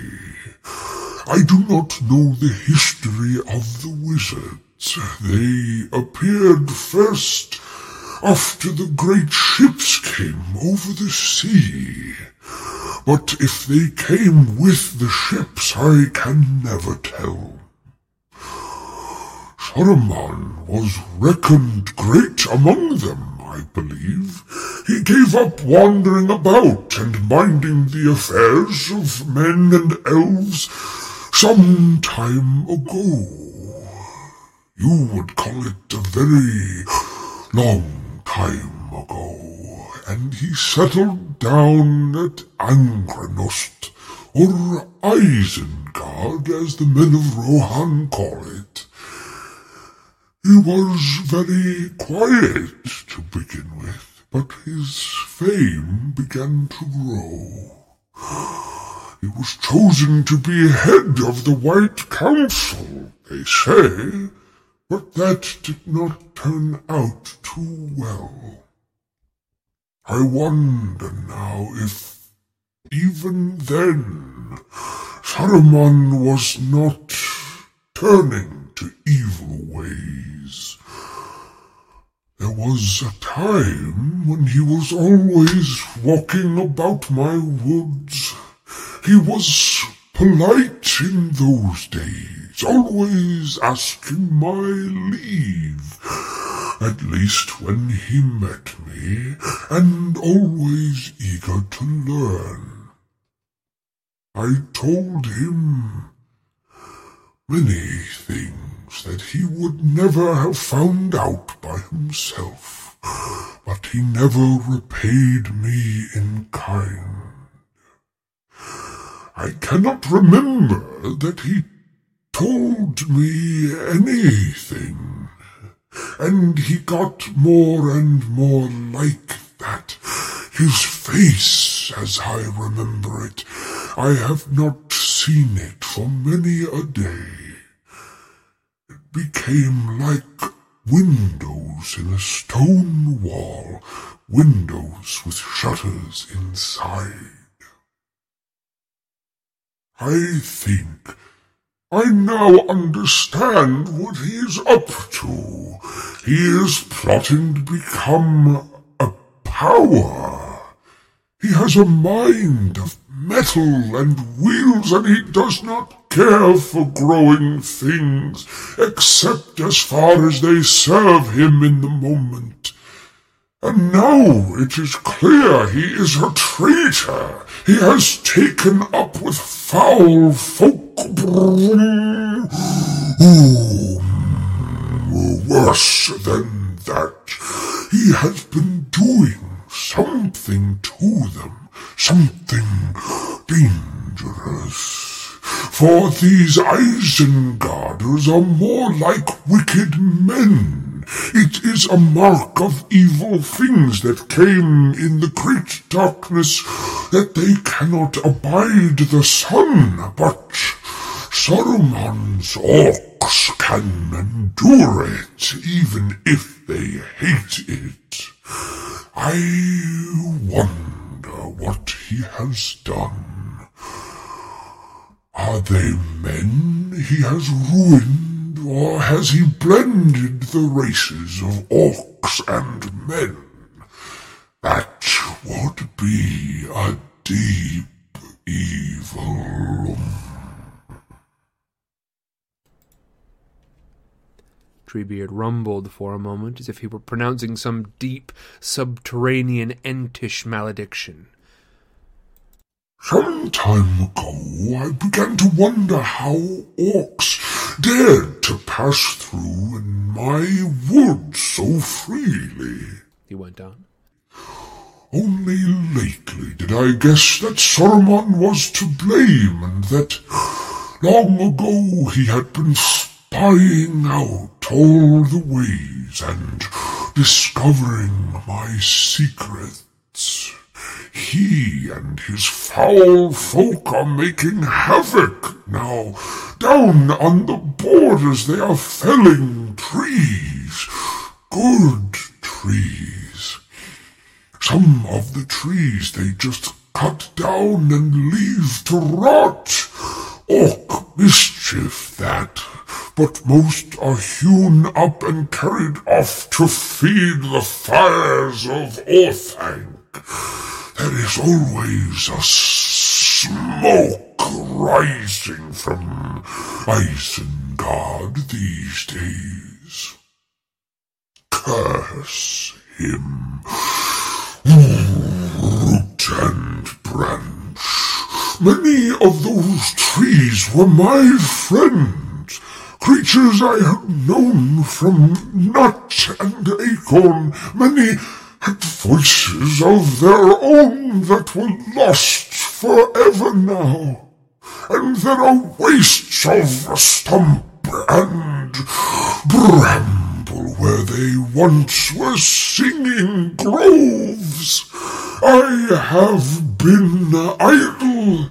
I have let things slip. I must stop it. Treebeard raised himself from his bed with a jerk, stood up and thumped his hand on the table.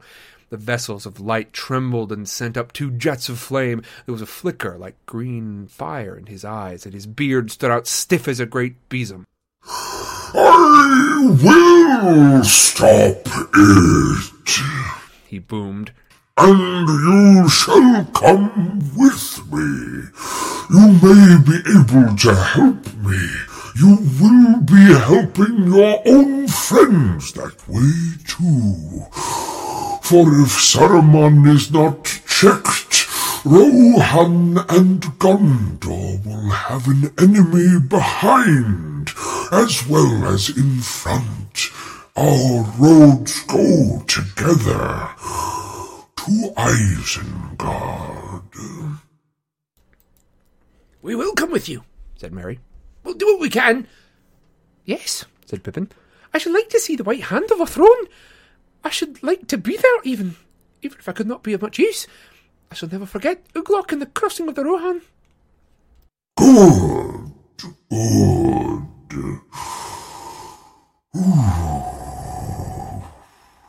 Said Treebeard. But I spoke hastily. We must not be hasty.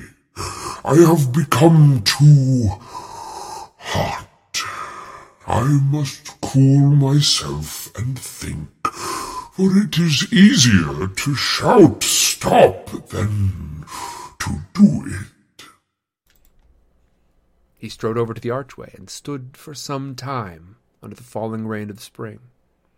Then he laughed and shook himself, and wherever the drops of water fell, glittering from him to the ground, they glinted like red and green sparks. He came back and laid himself on the bed again, and was silent. After some time, the hobbits heard him murmuring again. He seemed to be counting on his fingers. Fangorn, Finglas, Fladrith, he sighed. The trouble is that there are so few of us left, he said, turning toward the hobbits. Only 3 remain of the first Ents that walked in the wood before the darkness. Only myself, Fangorn, and Finglas and Fladrith, to give them their elven names. You may call them Leaflock and Skinbark, if you like that better. And of us 3, Leaflock and Skinbark are not much use for this business. Leaflock has grown sleepy, almost tree-ish, you might say. He has taken to standing by himself half asleep all through the summer, with the deep grass of the meadows around his knees. Covered with leafy hair he is. He used to rouse up in winter, but of late he has been too drowsy to walk far even then. Skinbark lived in the mountain slopes west of Isengard. That is where the worst trouble has been. He was wounded by the orcs, and many of his folk and his tree herds have been murdered and destroyed. He has gone up into the high places among the birches that he loves best, and he will not come down. If I could make them understand the need, if I could rouse them. We are not a hasty folk. What a pity there are so few of us. Why are there so few when you've lived here for so long in this country? Asked Pippin. Have a great many of you died? No, said Treebeard. None of us have died from the inside, as you might say. Some have fallen in the evil chances of the long years, of course, and more have grown treeish. But there were never many of us, and we have not increased. There have been no entings, no children, you would say, not for a terrible long count of years. You see, we lost the Entwives. Very sad, said Pippin. How was it that they all died? They did not die, said Treebeard. I never said died. We lost them, I said. We lost them and we cannot find them. I thought most folk knew that. There were songs about the hunt of the Ents for the Entwives sung among elves, and men from Mirkwood to Gondor. They cannot quite be forgotten. Well, I'm afraid that the songs have not come west over the mountains to the Shire, said Mary. Won't you tell us some more, or sing us one of the songs? Yes, I will, indeed, said Treebeard, seeming pleased with the request. But I cannot tell it properly, only in short, and then we must end our talk. Tomorrow we have councils to call and work to do, and maybe a journey to begin. It is rather a strange and sad story, he went on after a pause. When the world was young and the woods were wide and wild, the Ents and the Entwives, and there were Ent maidens then, the loveliness of Fimbrethiel, of Wand-Limb, the light-footed in the days of our youth. They walked together and they housed together, but our hearts did not go on growing in the same way. The Ents gave their love to things that they met in the world, and the Entwives gave their thought to other things, for the Ents loved the great trees, and the wild woods, and the slopes of the high hills, and they drank of the mountain streams, and ate only such fruit as the trees let fall in their path. And they learned of the elves, and spoke with the trees. But the Entwives gave their minds lands, to the lesser trees, and to the meads, and the sunshine beyond the feet of the forest. And they saw the sloe in the thicket, and the wild apple, and the cherry blossoming in spring, and the green herbs, and the waterlands in summer, and the seeding grasses in the autumn fields. They did not desire to speak with these things, but they wished them to hear and to obey what was said to them. The Entwives ordered them to grow according to their wishes, and bear leaf and fruit to their liking, for the Entwives desired order and plenty and peace, by which they meant that things should remain where they had set them.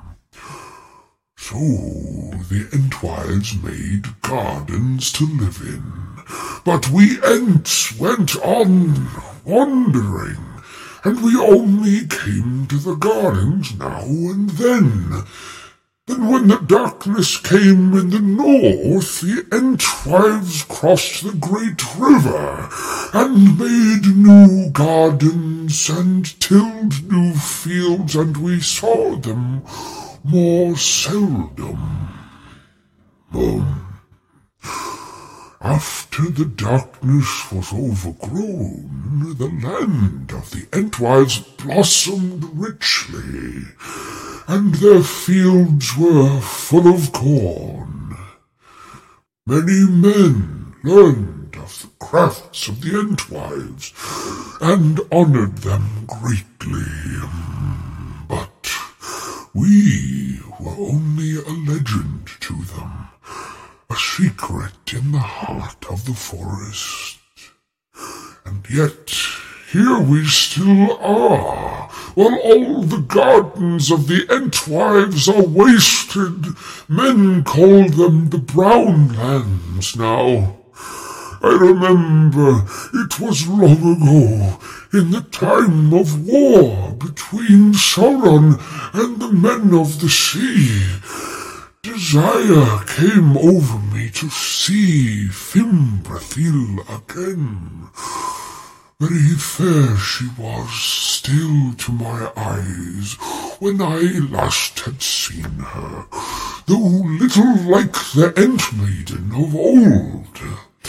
For their Entwives were bent and browned by their labour, their hair parched by the sun to the hue of ripe corn, and their cheeks like red apples.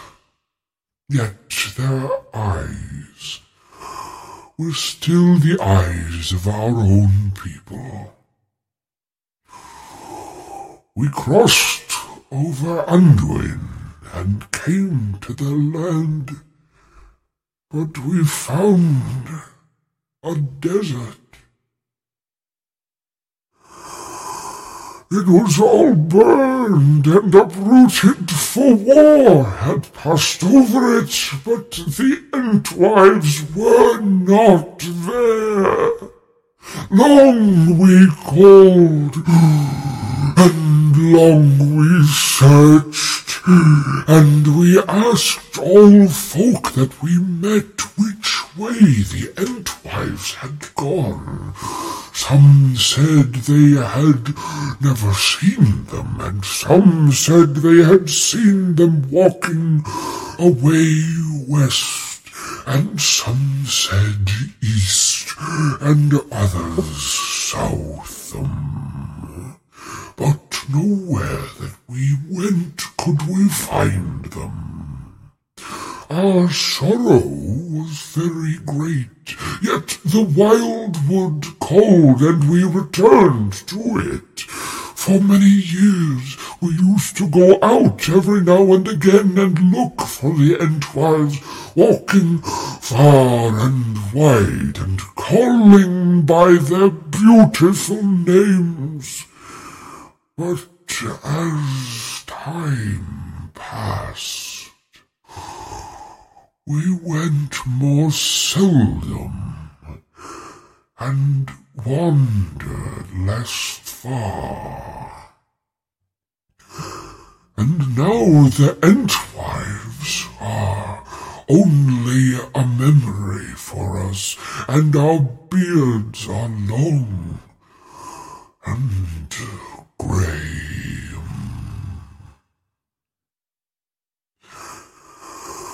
The elves made many songs concerning the search of the Ents, and some of the songs passed into the tongues of men, but we made no songs about it, being content to chant their beautiful names when we thought of the Entwives. We believe that we may meet again in a time to come, and perhaps we shall find somewhere a land where we can live together and both be content. But it is foreboded that that will only be when we have both lost all we have now. And it may well be that the time is drawing near at last. For if Sauron of old destroyed the gardens, the enemy seems likely to wither all the woods.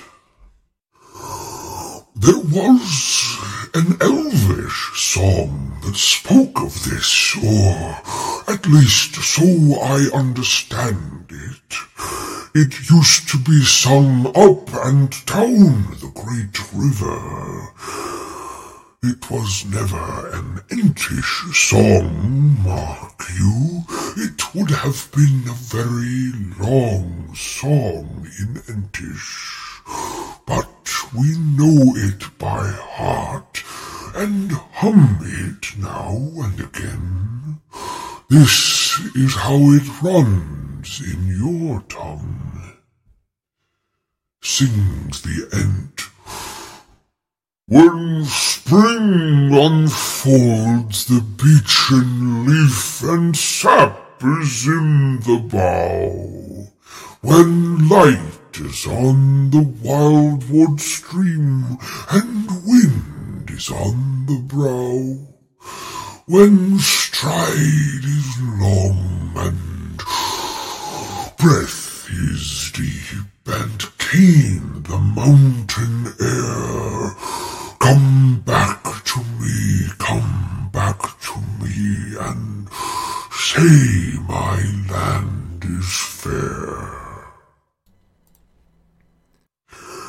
So sings the Entwife. When spring is come to garth and field, and corn is in the blade, when blossom like a shining snow is on the orchard laid, when shower and sun upon the field with fragrance fill the air, I'll linger here and will not come, because my land is fair.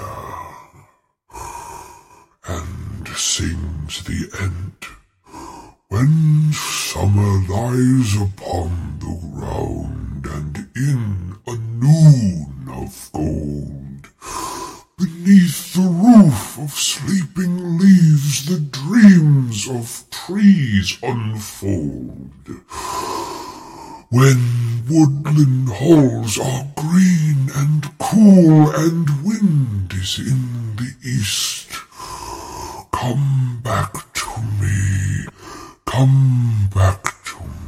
and say my land is best. And sings the Entwife. When summer warms the hanging fruit and burns the berry brown, when straw is gold and ear is white, and harvest comes to town, when honey spills and apple swells, though leaves be in the west, I'll linger here beneath the sun, because my land is best. So sings the end. When winter comes, the winter wild, that hill and wood shall slay, when trees shall fall and starless night devour the cloudless day, when wind is in the deadly east, then in the bitter rain I'll look for thee and call to thee. I'll come to thee again. And sings the Entwife. When winter comes and singing ends, when darkness falls at last, when broken is the barren bough and light and labour past, I'll look for thee and wait for thee until we meet again. Together we shall take the road beneath the bitter rain, and both sing. Together we will take the road that leads into the west, and far away we'll find the land where both our hearts may rest.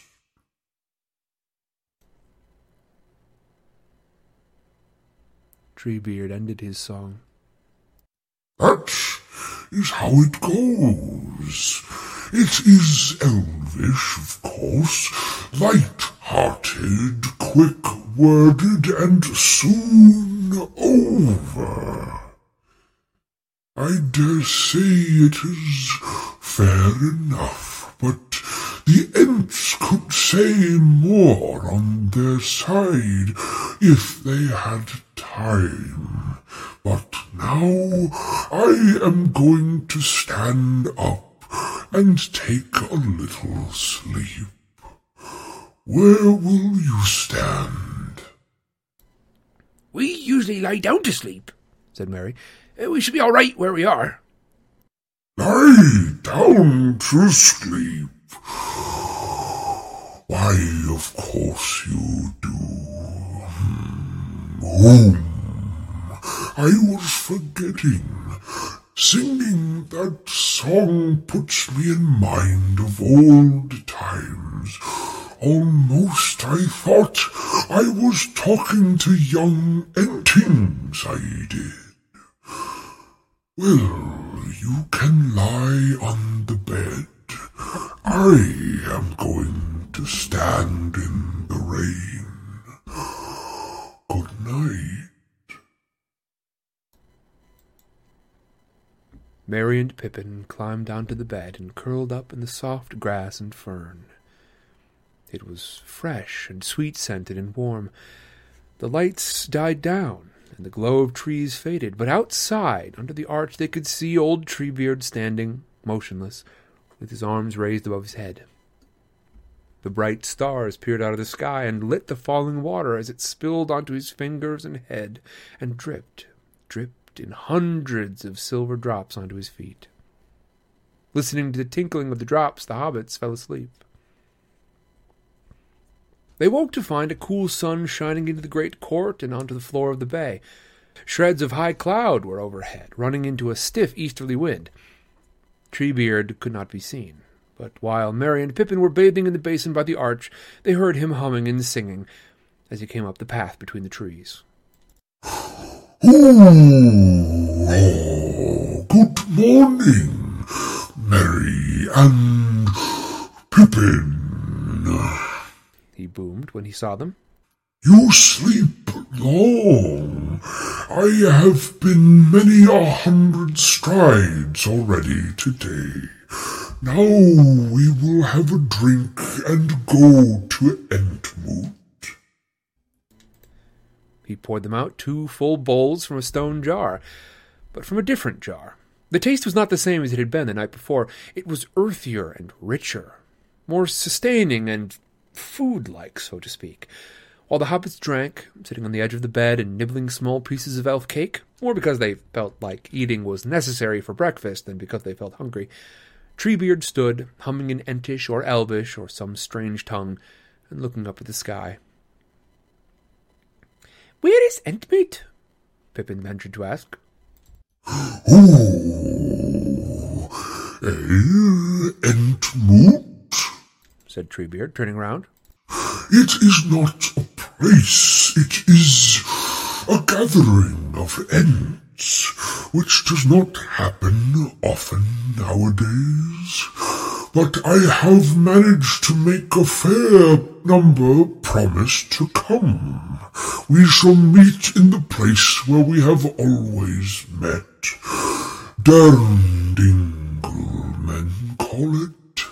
It is a way south from here. We must be there before noon." Before long, they set out. Treebeard carried the hobbits in his arms as on the previous day. At the entrance to the court, he turned to the right, stepped over the stream, and strode away southward along the feet of the great tumbling slopes where trees were scanty. Above these, the hobbits saw thickets of birch and rowan, and beyond them, dark climbing pine woods. Soon Treebeard turned a little way from the hills and plunged into deep groves, where the trees were taller, larger, and thicker than any that the hobbits had ever seen before. For a while they felt faintly the sense of stifling which they had noticed at first when they ventured into Fanghorn, but it soon passed. Treebeard did not talk to them. He hummed to himself, deeply and thoughtfully, but Merry and Pippin caught no proper words. It sounded like Boom, boom, rum, boom, burrar, boom, boom, darrar, boom, boom, darrar, boom, and so on, with a constant change of note and rhythm. Now and again they thought they heard an answer, a hum or quiver of sound that seemed to come out of the earth, or from boughs above their heads, or perhaps from holes in the trees. But Treebeard did not stop or turn his head to either side. They'd been going for a long time. Pippin had tried to keep count of the Ent strides, but had failed, getting lost at 3,000, when Treebeard began to slacken his pace. Suddenly he stopped, put the hobbits down, and raised his curled hands to his mouth so that they made a great hollow tube. Then he blew or called through them. A great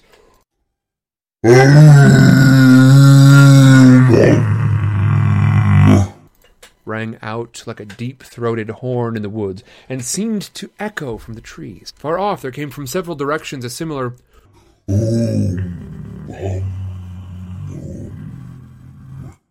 that was not an echo, but an answer. Treebeard now perched Merry and Pippin on his shoulders, and strode on again, every now and then sending out another horn call, and each time the answers came louder and nearer. In this way they came at last to what looked like an impenetrable wall of dark evergreen trees, trees of a kind that the hobbits had never seen before. They branched out right from the roots, and were densely clad in dark glossy leaves like thornless holly, and they bore many stiff upright flower spikes with large shining olive-colored buds. Turning to the left and skirting through this huge hedge, Treebeard came in a few strides to a narrow entrance. Through it a worn path passed, and dived suddenly down a long, steep slope. The hobbits saw that they were descending into a great dingle. Okay, now, is this truly a word that I'm going to read out loud to my friends here?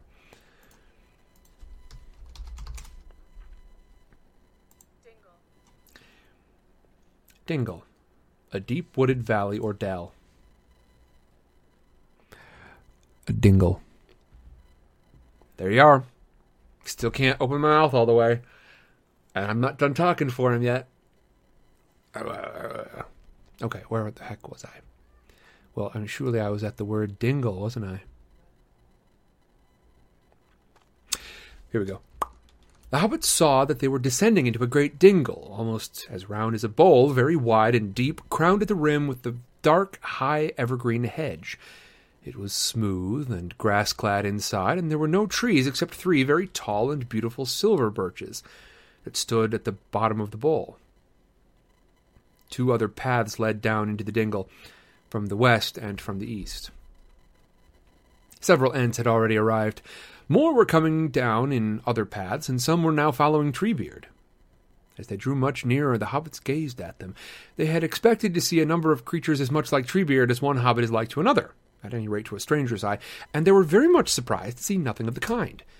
The Ents were as different from one another as trees from trees, some as different from one tree as to the other of the same name, but quite different in growth and history, and some as different from one tree kind from another, as birch from beech, oak from fir.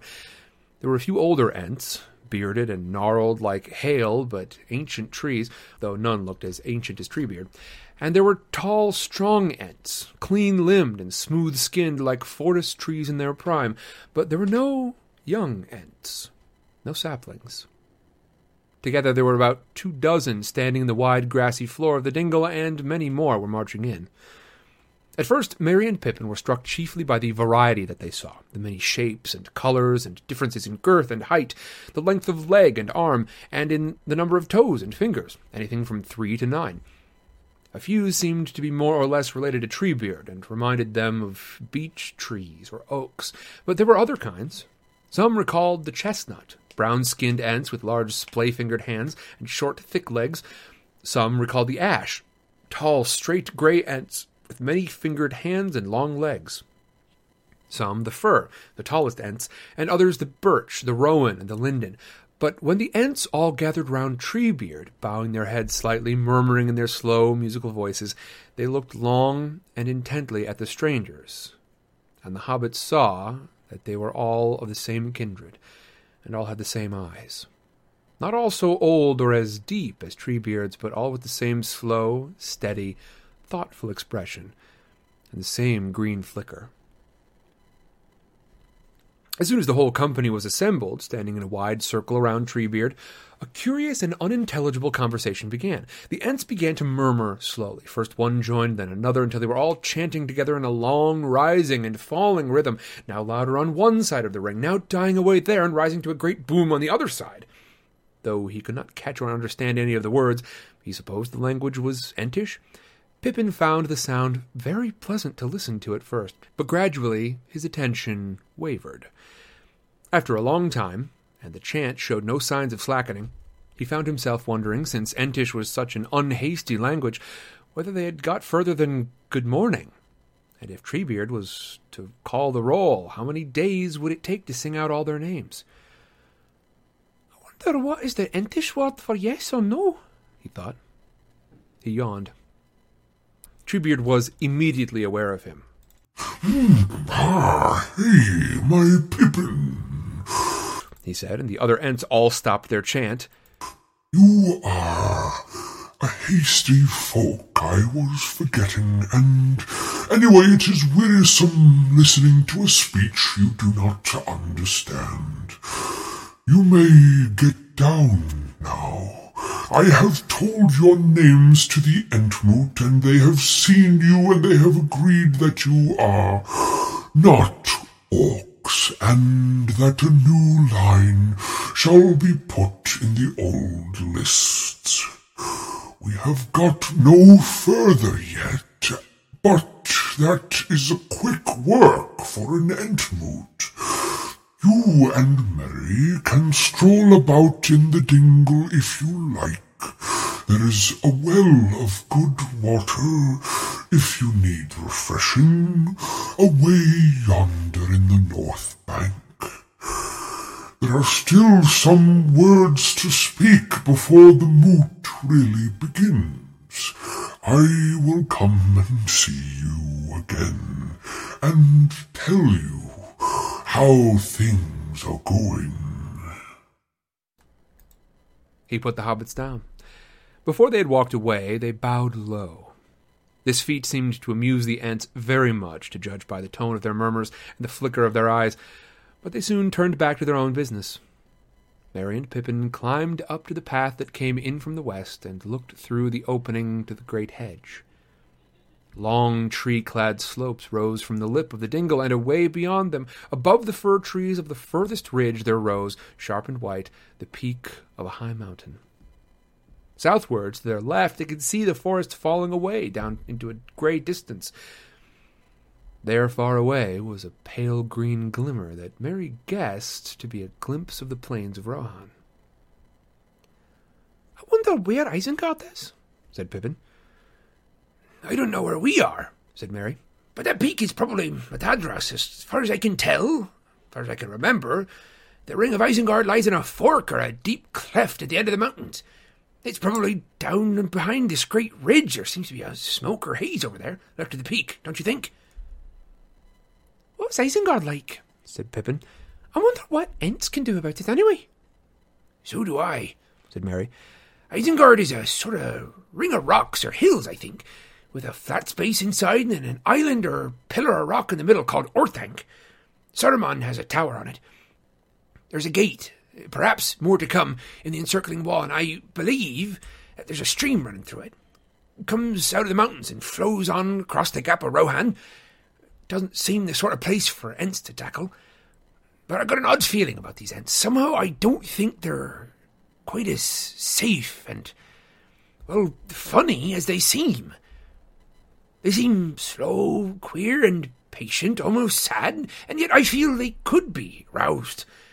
If that happened, I'd rather not be on the other side." "Yes," said Pippin, "I know what you mean.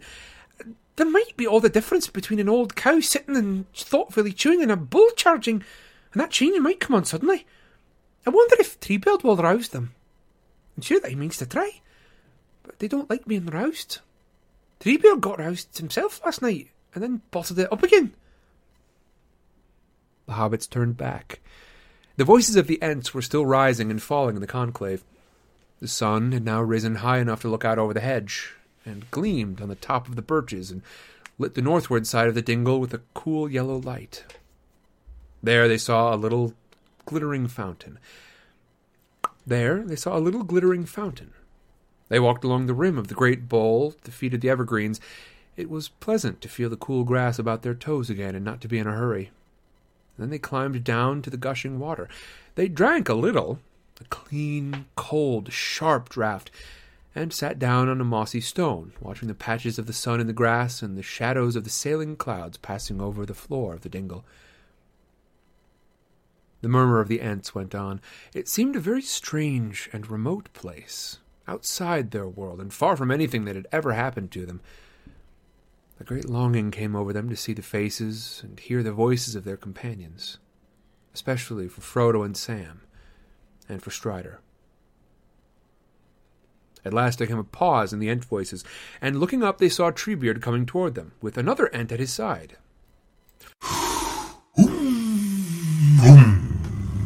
Here I am again, said Treebeard. "Are you getting weary or feeling impatient yet? Well, I am afraid you must not get impatient yet. We have finished the first stage now, but I have still got to explain things again to those that live a long way off, far from Isengard, and those that I could not get round to before the moot, and after that we shall have to decide what to do. However, deciding what to do does not take Ents so long as going over all the facts and events that they have to make up their minds about. Still, it is no use denying we shall be here a long time yet. A couple of days, very likely. So I have brought you a companion. He has an Ent house nearby. Bregalad is his elvish name. He says he has already made up his mind and does not need to remain at the moot.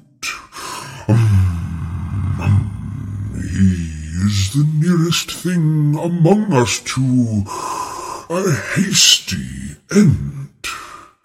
You ought to get on together. Goodbye.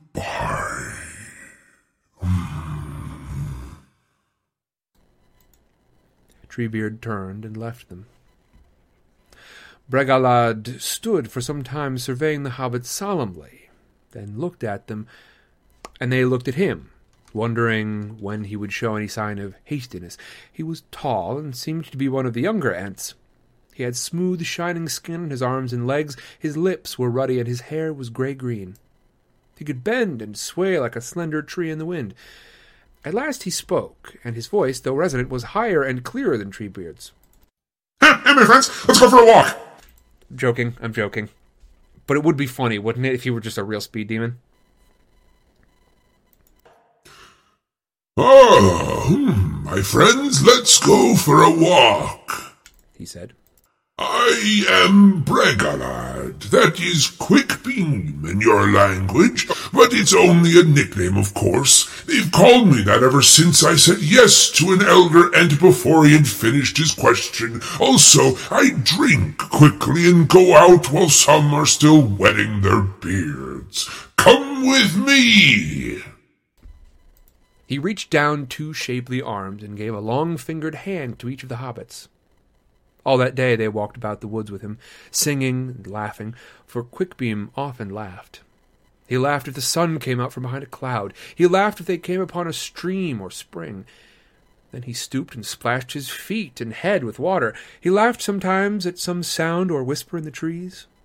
Whenever he saw a rowan tree, he halted a while with his arms stretched out and sang, and swayed as he sang. At nightfall he brought them back to his Ent house. Nothing more than a mossy stone set upon turves under a green bank. Rowan trees grew in a circle around it, and there was water, as in all Ent houses, a spring bubbling out from the bank. They talked for a while as darkness fell in the forest. Not far away, the voices of the Entmoot could still be heard going on, but now they seemed deeper and less leisurely, and every now and again one great voice would rise high and quickening in the music while all the others died away. But beside them, Bregalad spoke gently in their own tongue, almost whispering, and they learned that he belonged to Skinbark's people, and the country where they lived had been ravaged. That seemed to the hobbits quite enough to explain his hastiness, at least in the matter of the orcs.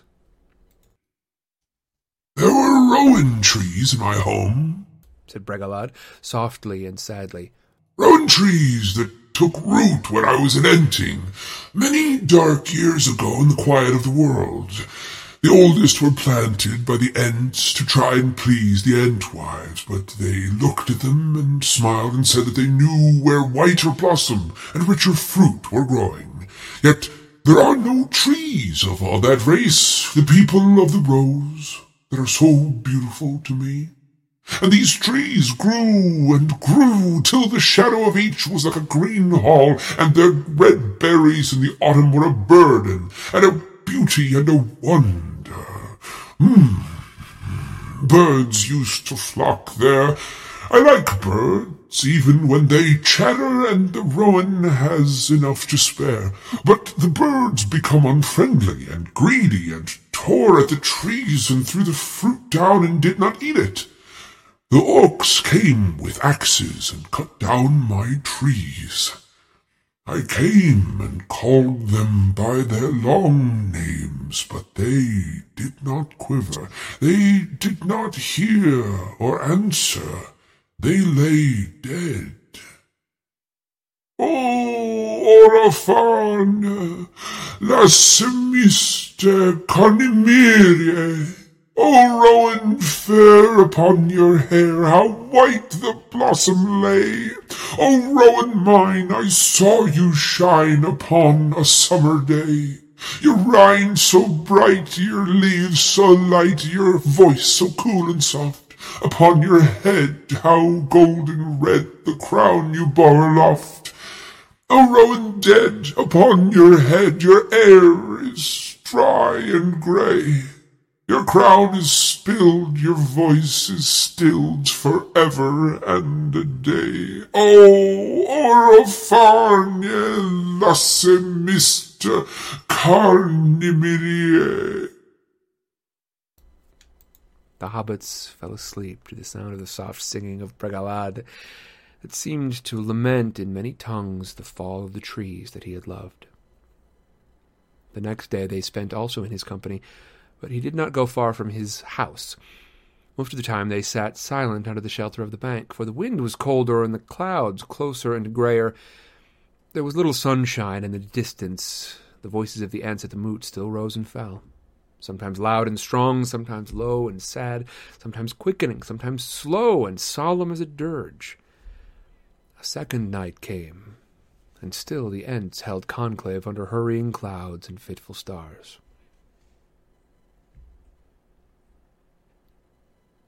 The third day broke, bleak and windy. At sunrise, the ents' voices rose to a great clamour and then died down again. As the morning wore on, the wind fell and the air grew heavy with expectancy. The hobbits could see that Bregalad was now listening intently, although to them, down at the dell of his ent house, the sound of the moot was faint. The afternoon came, and the sun, going west toward the mountains, sent out long yellow beams between the cracks and fissures of the clouds. Suddenly they were well aware that everything was going quiet. The whole forest stood in listening silence. Of course, the ent voices had stopped. What did that mean? Bregalad was standing up erect and tense, looking back northward toward Durndingle. Then with a crash came a great ringing shout. Vroom, vroom. The trees quivered and bent as if a gust had struck them. There was another pause, and then a marching music began like solemn drums, and above the rolling beats and booms were welled voices singing high and strong. We come with roll of drum, ta-rum-da, rum-da, rum-da-rum. The ents were coming. Ever nearer and louder their song rose. We come with horn and drum, ta-room-da-room-da-room-da-rum. Bregalad picked up the hobbits and strode from his house. Before long they saw the marching line approaching. Ents were swinging along with great strides down the slope toward them. Treebeard was at their head, and some 50 followers were behind him, 2 abreast, keeping step with their feet and beating time with their hands upon their flanks. As they drew near, the flash and flicker of their eyes could be seen. Here we come with a boom. Here we come at last, called Treebeard when he caught sight of Bregalad and the hobbits. Come, join the moot. We are off. We are off to Isengard. To Isengard! The ents cried in many voices. To Isengard! To Isengard, though Isengard be ringed and barred with doors of stone, though Isengard be strong and hard, as cold as stone and bare as bone, we go to war, and hew the stone, and break the door, for bowl and bow are burning now, the furnace roars, we go to war, to land of gloom, with tramp of doom, with roll of drum, we come, to Isengard, with doom we come, with doom we come, with doom we come. So they sang as they marched southwards. Bregalad, his eyes shining, swung into line beside Treebeard. The old ent now took the hobbits back and set them on his shoulders again, So they strode proudly at the head of the singing company with beating hearts and heads held high. Though they had expected something to happen eventually, they were amazed at the change that had come over the ants. They seemed now as sudden as a bursting flood that had been long held back by a dike. The ants have made up their minds rather quickly, after all, haven't they? Pippin ventured to say after some time, when for a moment the singing paused and only the beating of hands and feet was heard. Quickly. Yes, indeed. Quicker than I expected. Indeed, I have not seen them roused like this for many an age.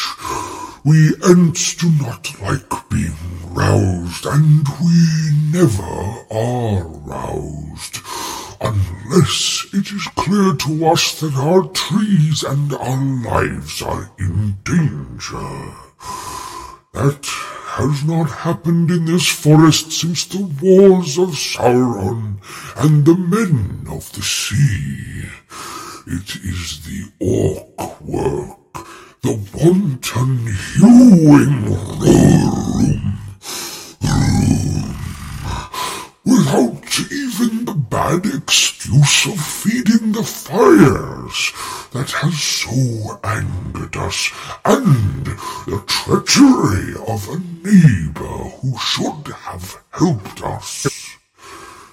Wizards ought to know better. They do know better. There is no curse in Elvish, Entish, or the tongues of men bad enough for such treachery. Down with Saruman! Will you really break the doors of Isengard? Asked Merry. We could, you know. We do not know, perhaps, how strong we are. Maybe you have heard of trolls. They are mighty strong, but trolls are only counterfeits, made by the enemy in the great darkness in a mockery of Ents, as orcs were of elves. We are stronger than trolls. We are made of the bones of the earth. We can split stone like the roots of a tree, only quicker, far quicker if our minds are roused. If we are not hewn down or destroyed by fire or blast of sorcery, we could split Isengard into splinters and crack its walls into rubble. Boom. But Saruman will try to stop you, won't he? Yes. That is so. I have not forgotten it. Indeed, I have thought long about it, but you see, many of the Ents are younger than am I by many lives of trees. They are all roused now, and their mind is all on one thing, breaking Isengard. But they will start thinking again before long. They will cool down a little when we take our evening drink. Oh, what a thirst we shall have. But let them march now and sing. We have got a long way to go, and there is time ahead for thought. It is something to have started. Treebeard marched on, singing with others for a while. But after a time his voice died to a murmur and fell silent again. Pippin could see that his old brow was wrinkled and knotted. At last he looked up, and Pippin could see a sad look in his eyes. Sad, but not unhappy. There was a light in them, as if the green flame had sunk deeper into the dark wells of thought. Of course. It is likely enough, my friends, he said slowly. Likely enough that we are going to our doom. The last march of the Ents. But if we stayed at home and did nothing, doom would find us anyway, sooner or later. That thought has long been growing in our hearts, and that is why we are marching now. It was not a hasty resolve. Now at least the last march of the Ents may be worth a song. He sighed. We may help the other peoples before we pass away. Still, I should have liked to see the songs come true about the Entwives. I should dearly liked to see Fimbrethil again. But there, my friends, songs like trees bear fruit, only in their own time and in their own way, and sometimes they are withered, untimely.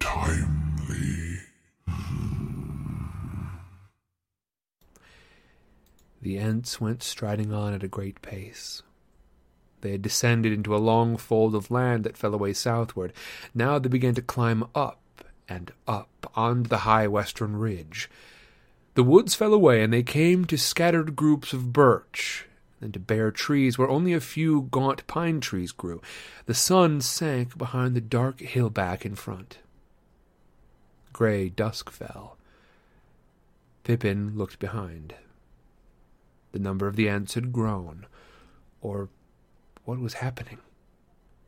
Where the dim bare slopes that they had crossed should lie, he saw, or thought he saw, groves of trees, but they were moving. Could it be that the trees of Fanghorn were awake, and the forest was rising, marching over the hills to war? He rubbed his eyes, wondering if sleep and shadow had deceived him, but the great grey shapes moved steadily onward. There was a noise like wind in many branches.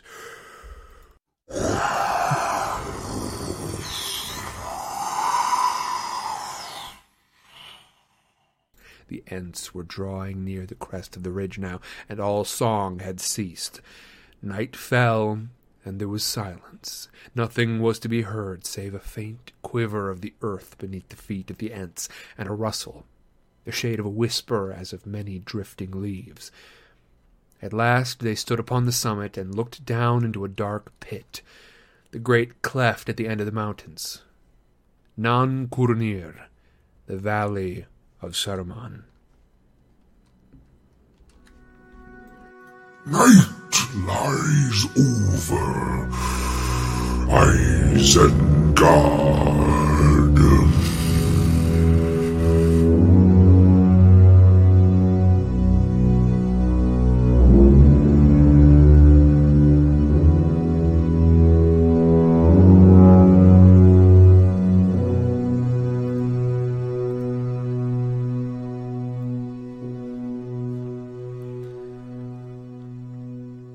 Okay. A long chapter, made so much longer by the fact that it is chock-a-block full of dialogue that is spoken by a very slow-speaking character. I have been streaming for 4 hours. I need to get out of here. My voice is going to collapse like a dying star, or like a depressurizing spacecraft. I want to say thank you all very much for being here, folks. Gems, and Louise, of course, Jade, y'all, JT, Missy. Thank you all so much for being here. I'll do a quick little tag here on the end, even though I'm pretty well tapped out. But I will tell you this: if I were trying to do the Treebeard voice, and I actually have done it for a one shot that I ran in New Zealand, it was super cool. I got a chance to run a one shot on the back of my jacket in New Zealand, and I really want to thank my brother for trying to get that ginned up, because it was like, I don't know, it may not be the best one shot I've ever run, but it was maybe the coolest thing I've ever done when running a one shot. Right, just like on a trip, I was I was running a one shot for a bunch of zipline guides. And we did a Lord of the Rings one shot that happened in Osgiliath, and I had an Ent in there because I wanted to really shake it up. It was like very much for fans of Lord of the Rings, but not necessarily fans who demand accuracy. But I got to run I made the back of my back of my denim jacket. I've got painted up with a dungeon so I can run anywhere I go. And I did. I ran a little. There's like sort of secret tunnels underneath Osgiliath, and so. I ran that there. That was great. But I did do this voice. So here is... I'm going to first show you what it sounds like when I try to do the voice just on my own without any help. Really trying to pull the voice off. Let me see. Where are some good lines here? Hello, Macass. I'm almost done. It was like 20,000 words today instead of 12.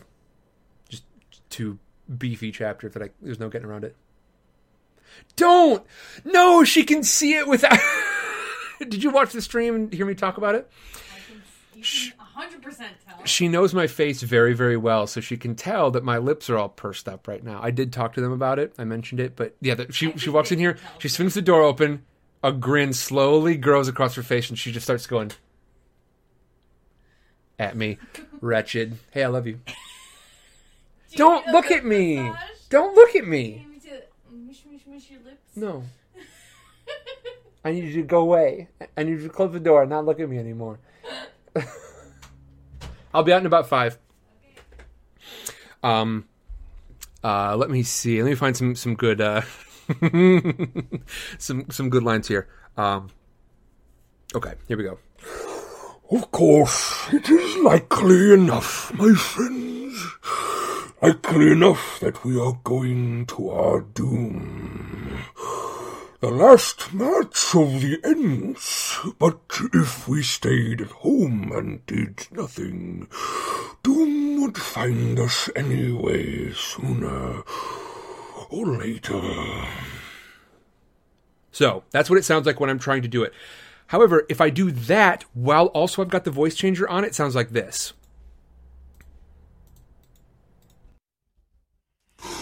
Of course, it is likely enough, my friends. Likely enough that we are going to our doom. The last march of the Ents. But if we stayed at home and did nothing, doom would find us again anyway, sooner or later. So, as you can hear, it makes it too much. So when I'm doing it with the voice changer, I have to actually change it, and it frankly sounds a lot more like a very lazy Gandalf. Of course, it is likely enough, my friends. Likely enough that we are going to our doom. The last march of the Ents. But if we stayed at home and did nothing, doom would find us anyway, sooner or later. So, I hope that answers your question. Ooh, I can smell burgers out there. I hope I gets me a burger. That would be great. Army Freedom. Hope that answers your question. So yes, if you're wondering about bassy voices, there's actually there's a section of your vocal cords that, for me, it feels like it's just beneath my vocal cords. That your vocal cords themselves are these 2 little kind of strings. You can imagine them as rubber bands, and they sit on either side of a tube. Like this, like if you were to try and look down a tube and try to make rubber bands look like the number 11, right? So they're sort of up there like this. But then then you sort of sit your vocal cords like this, and that vocal apparatus like this. Then down, and like I said, for me, it feels like it's just underneath the vocal cords. There's a section of my throat that I can rumble. So when I try to get down, if I try to hit my lowest note, it sounds like this.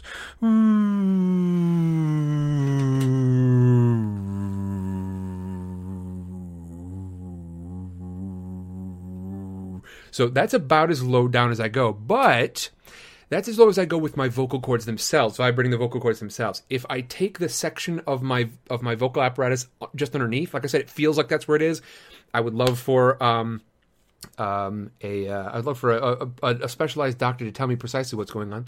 It feels like just underneath that, there's a section where if I sort of run air through it at a pretty violent, in a pretty violent way, I can go ahead and get this sound instead. Right, my last note ends there, and then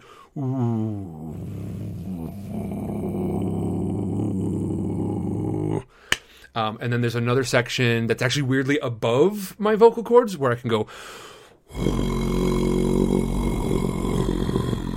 So it all depends on what part of the throat I'm trying to manipulate. So yeah, it requires me to kind of crunch down on the section of my vocal apparatus that sits on either side of my vocal cords. It doesn't feel like I'm doing it to the vocal cords themselves. This one, that may be the vocal cords themselves, just essentially sort of like loosened to the point where they're two ropes flapping in a strong breeze. But the one down that's actually vocalized, where I could, so because this one,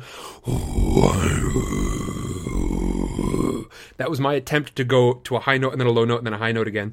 You can't really give pitch to that one. You can give pitch to the other one.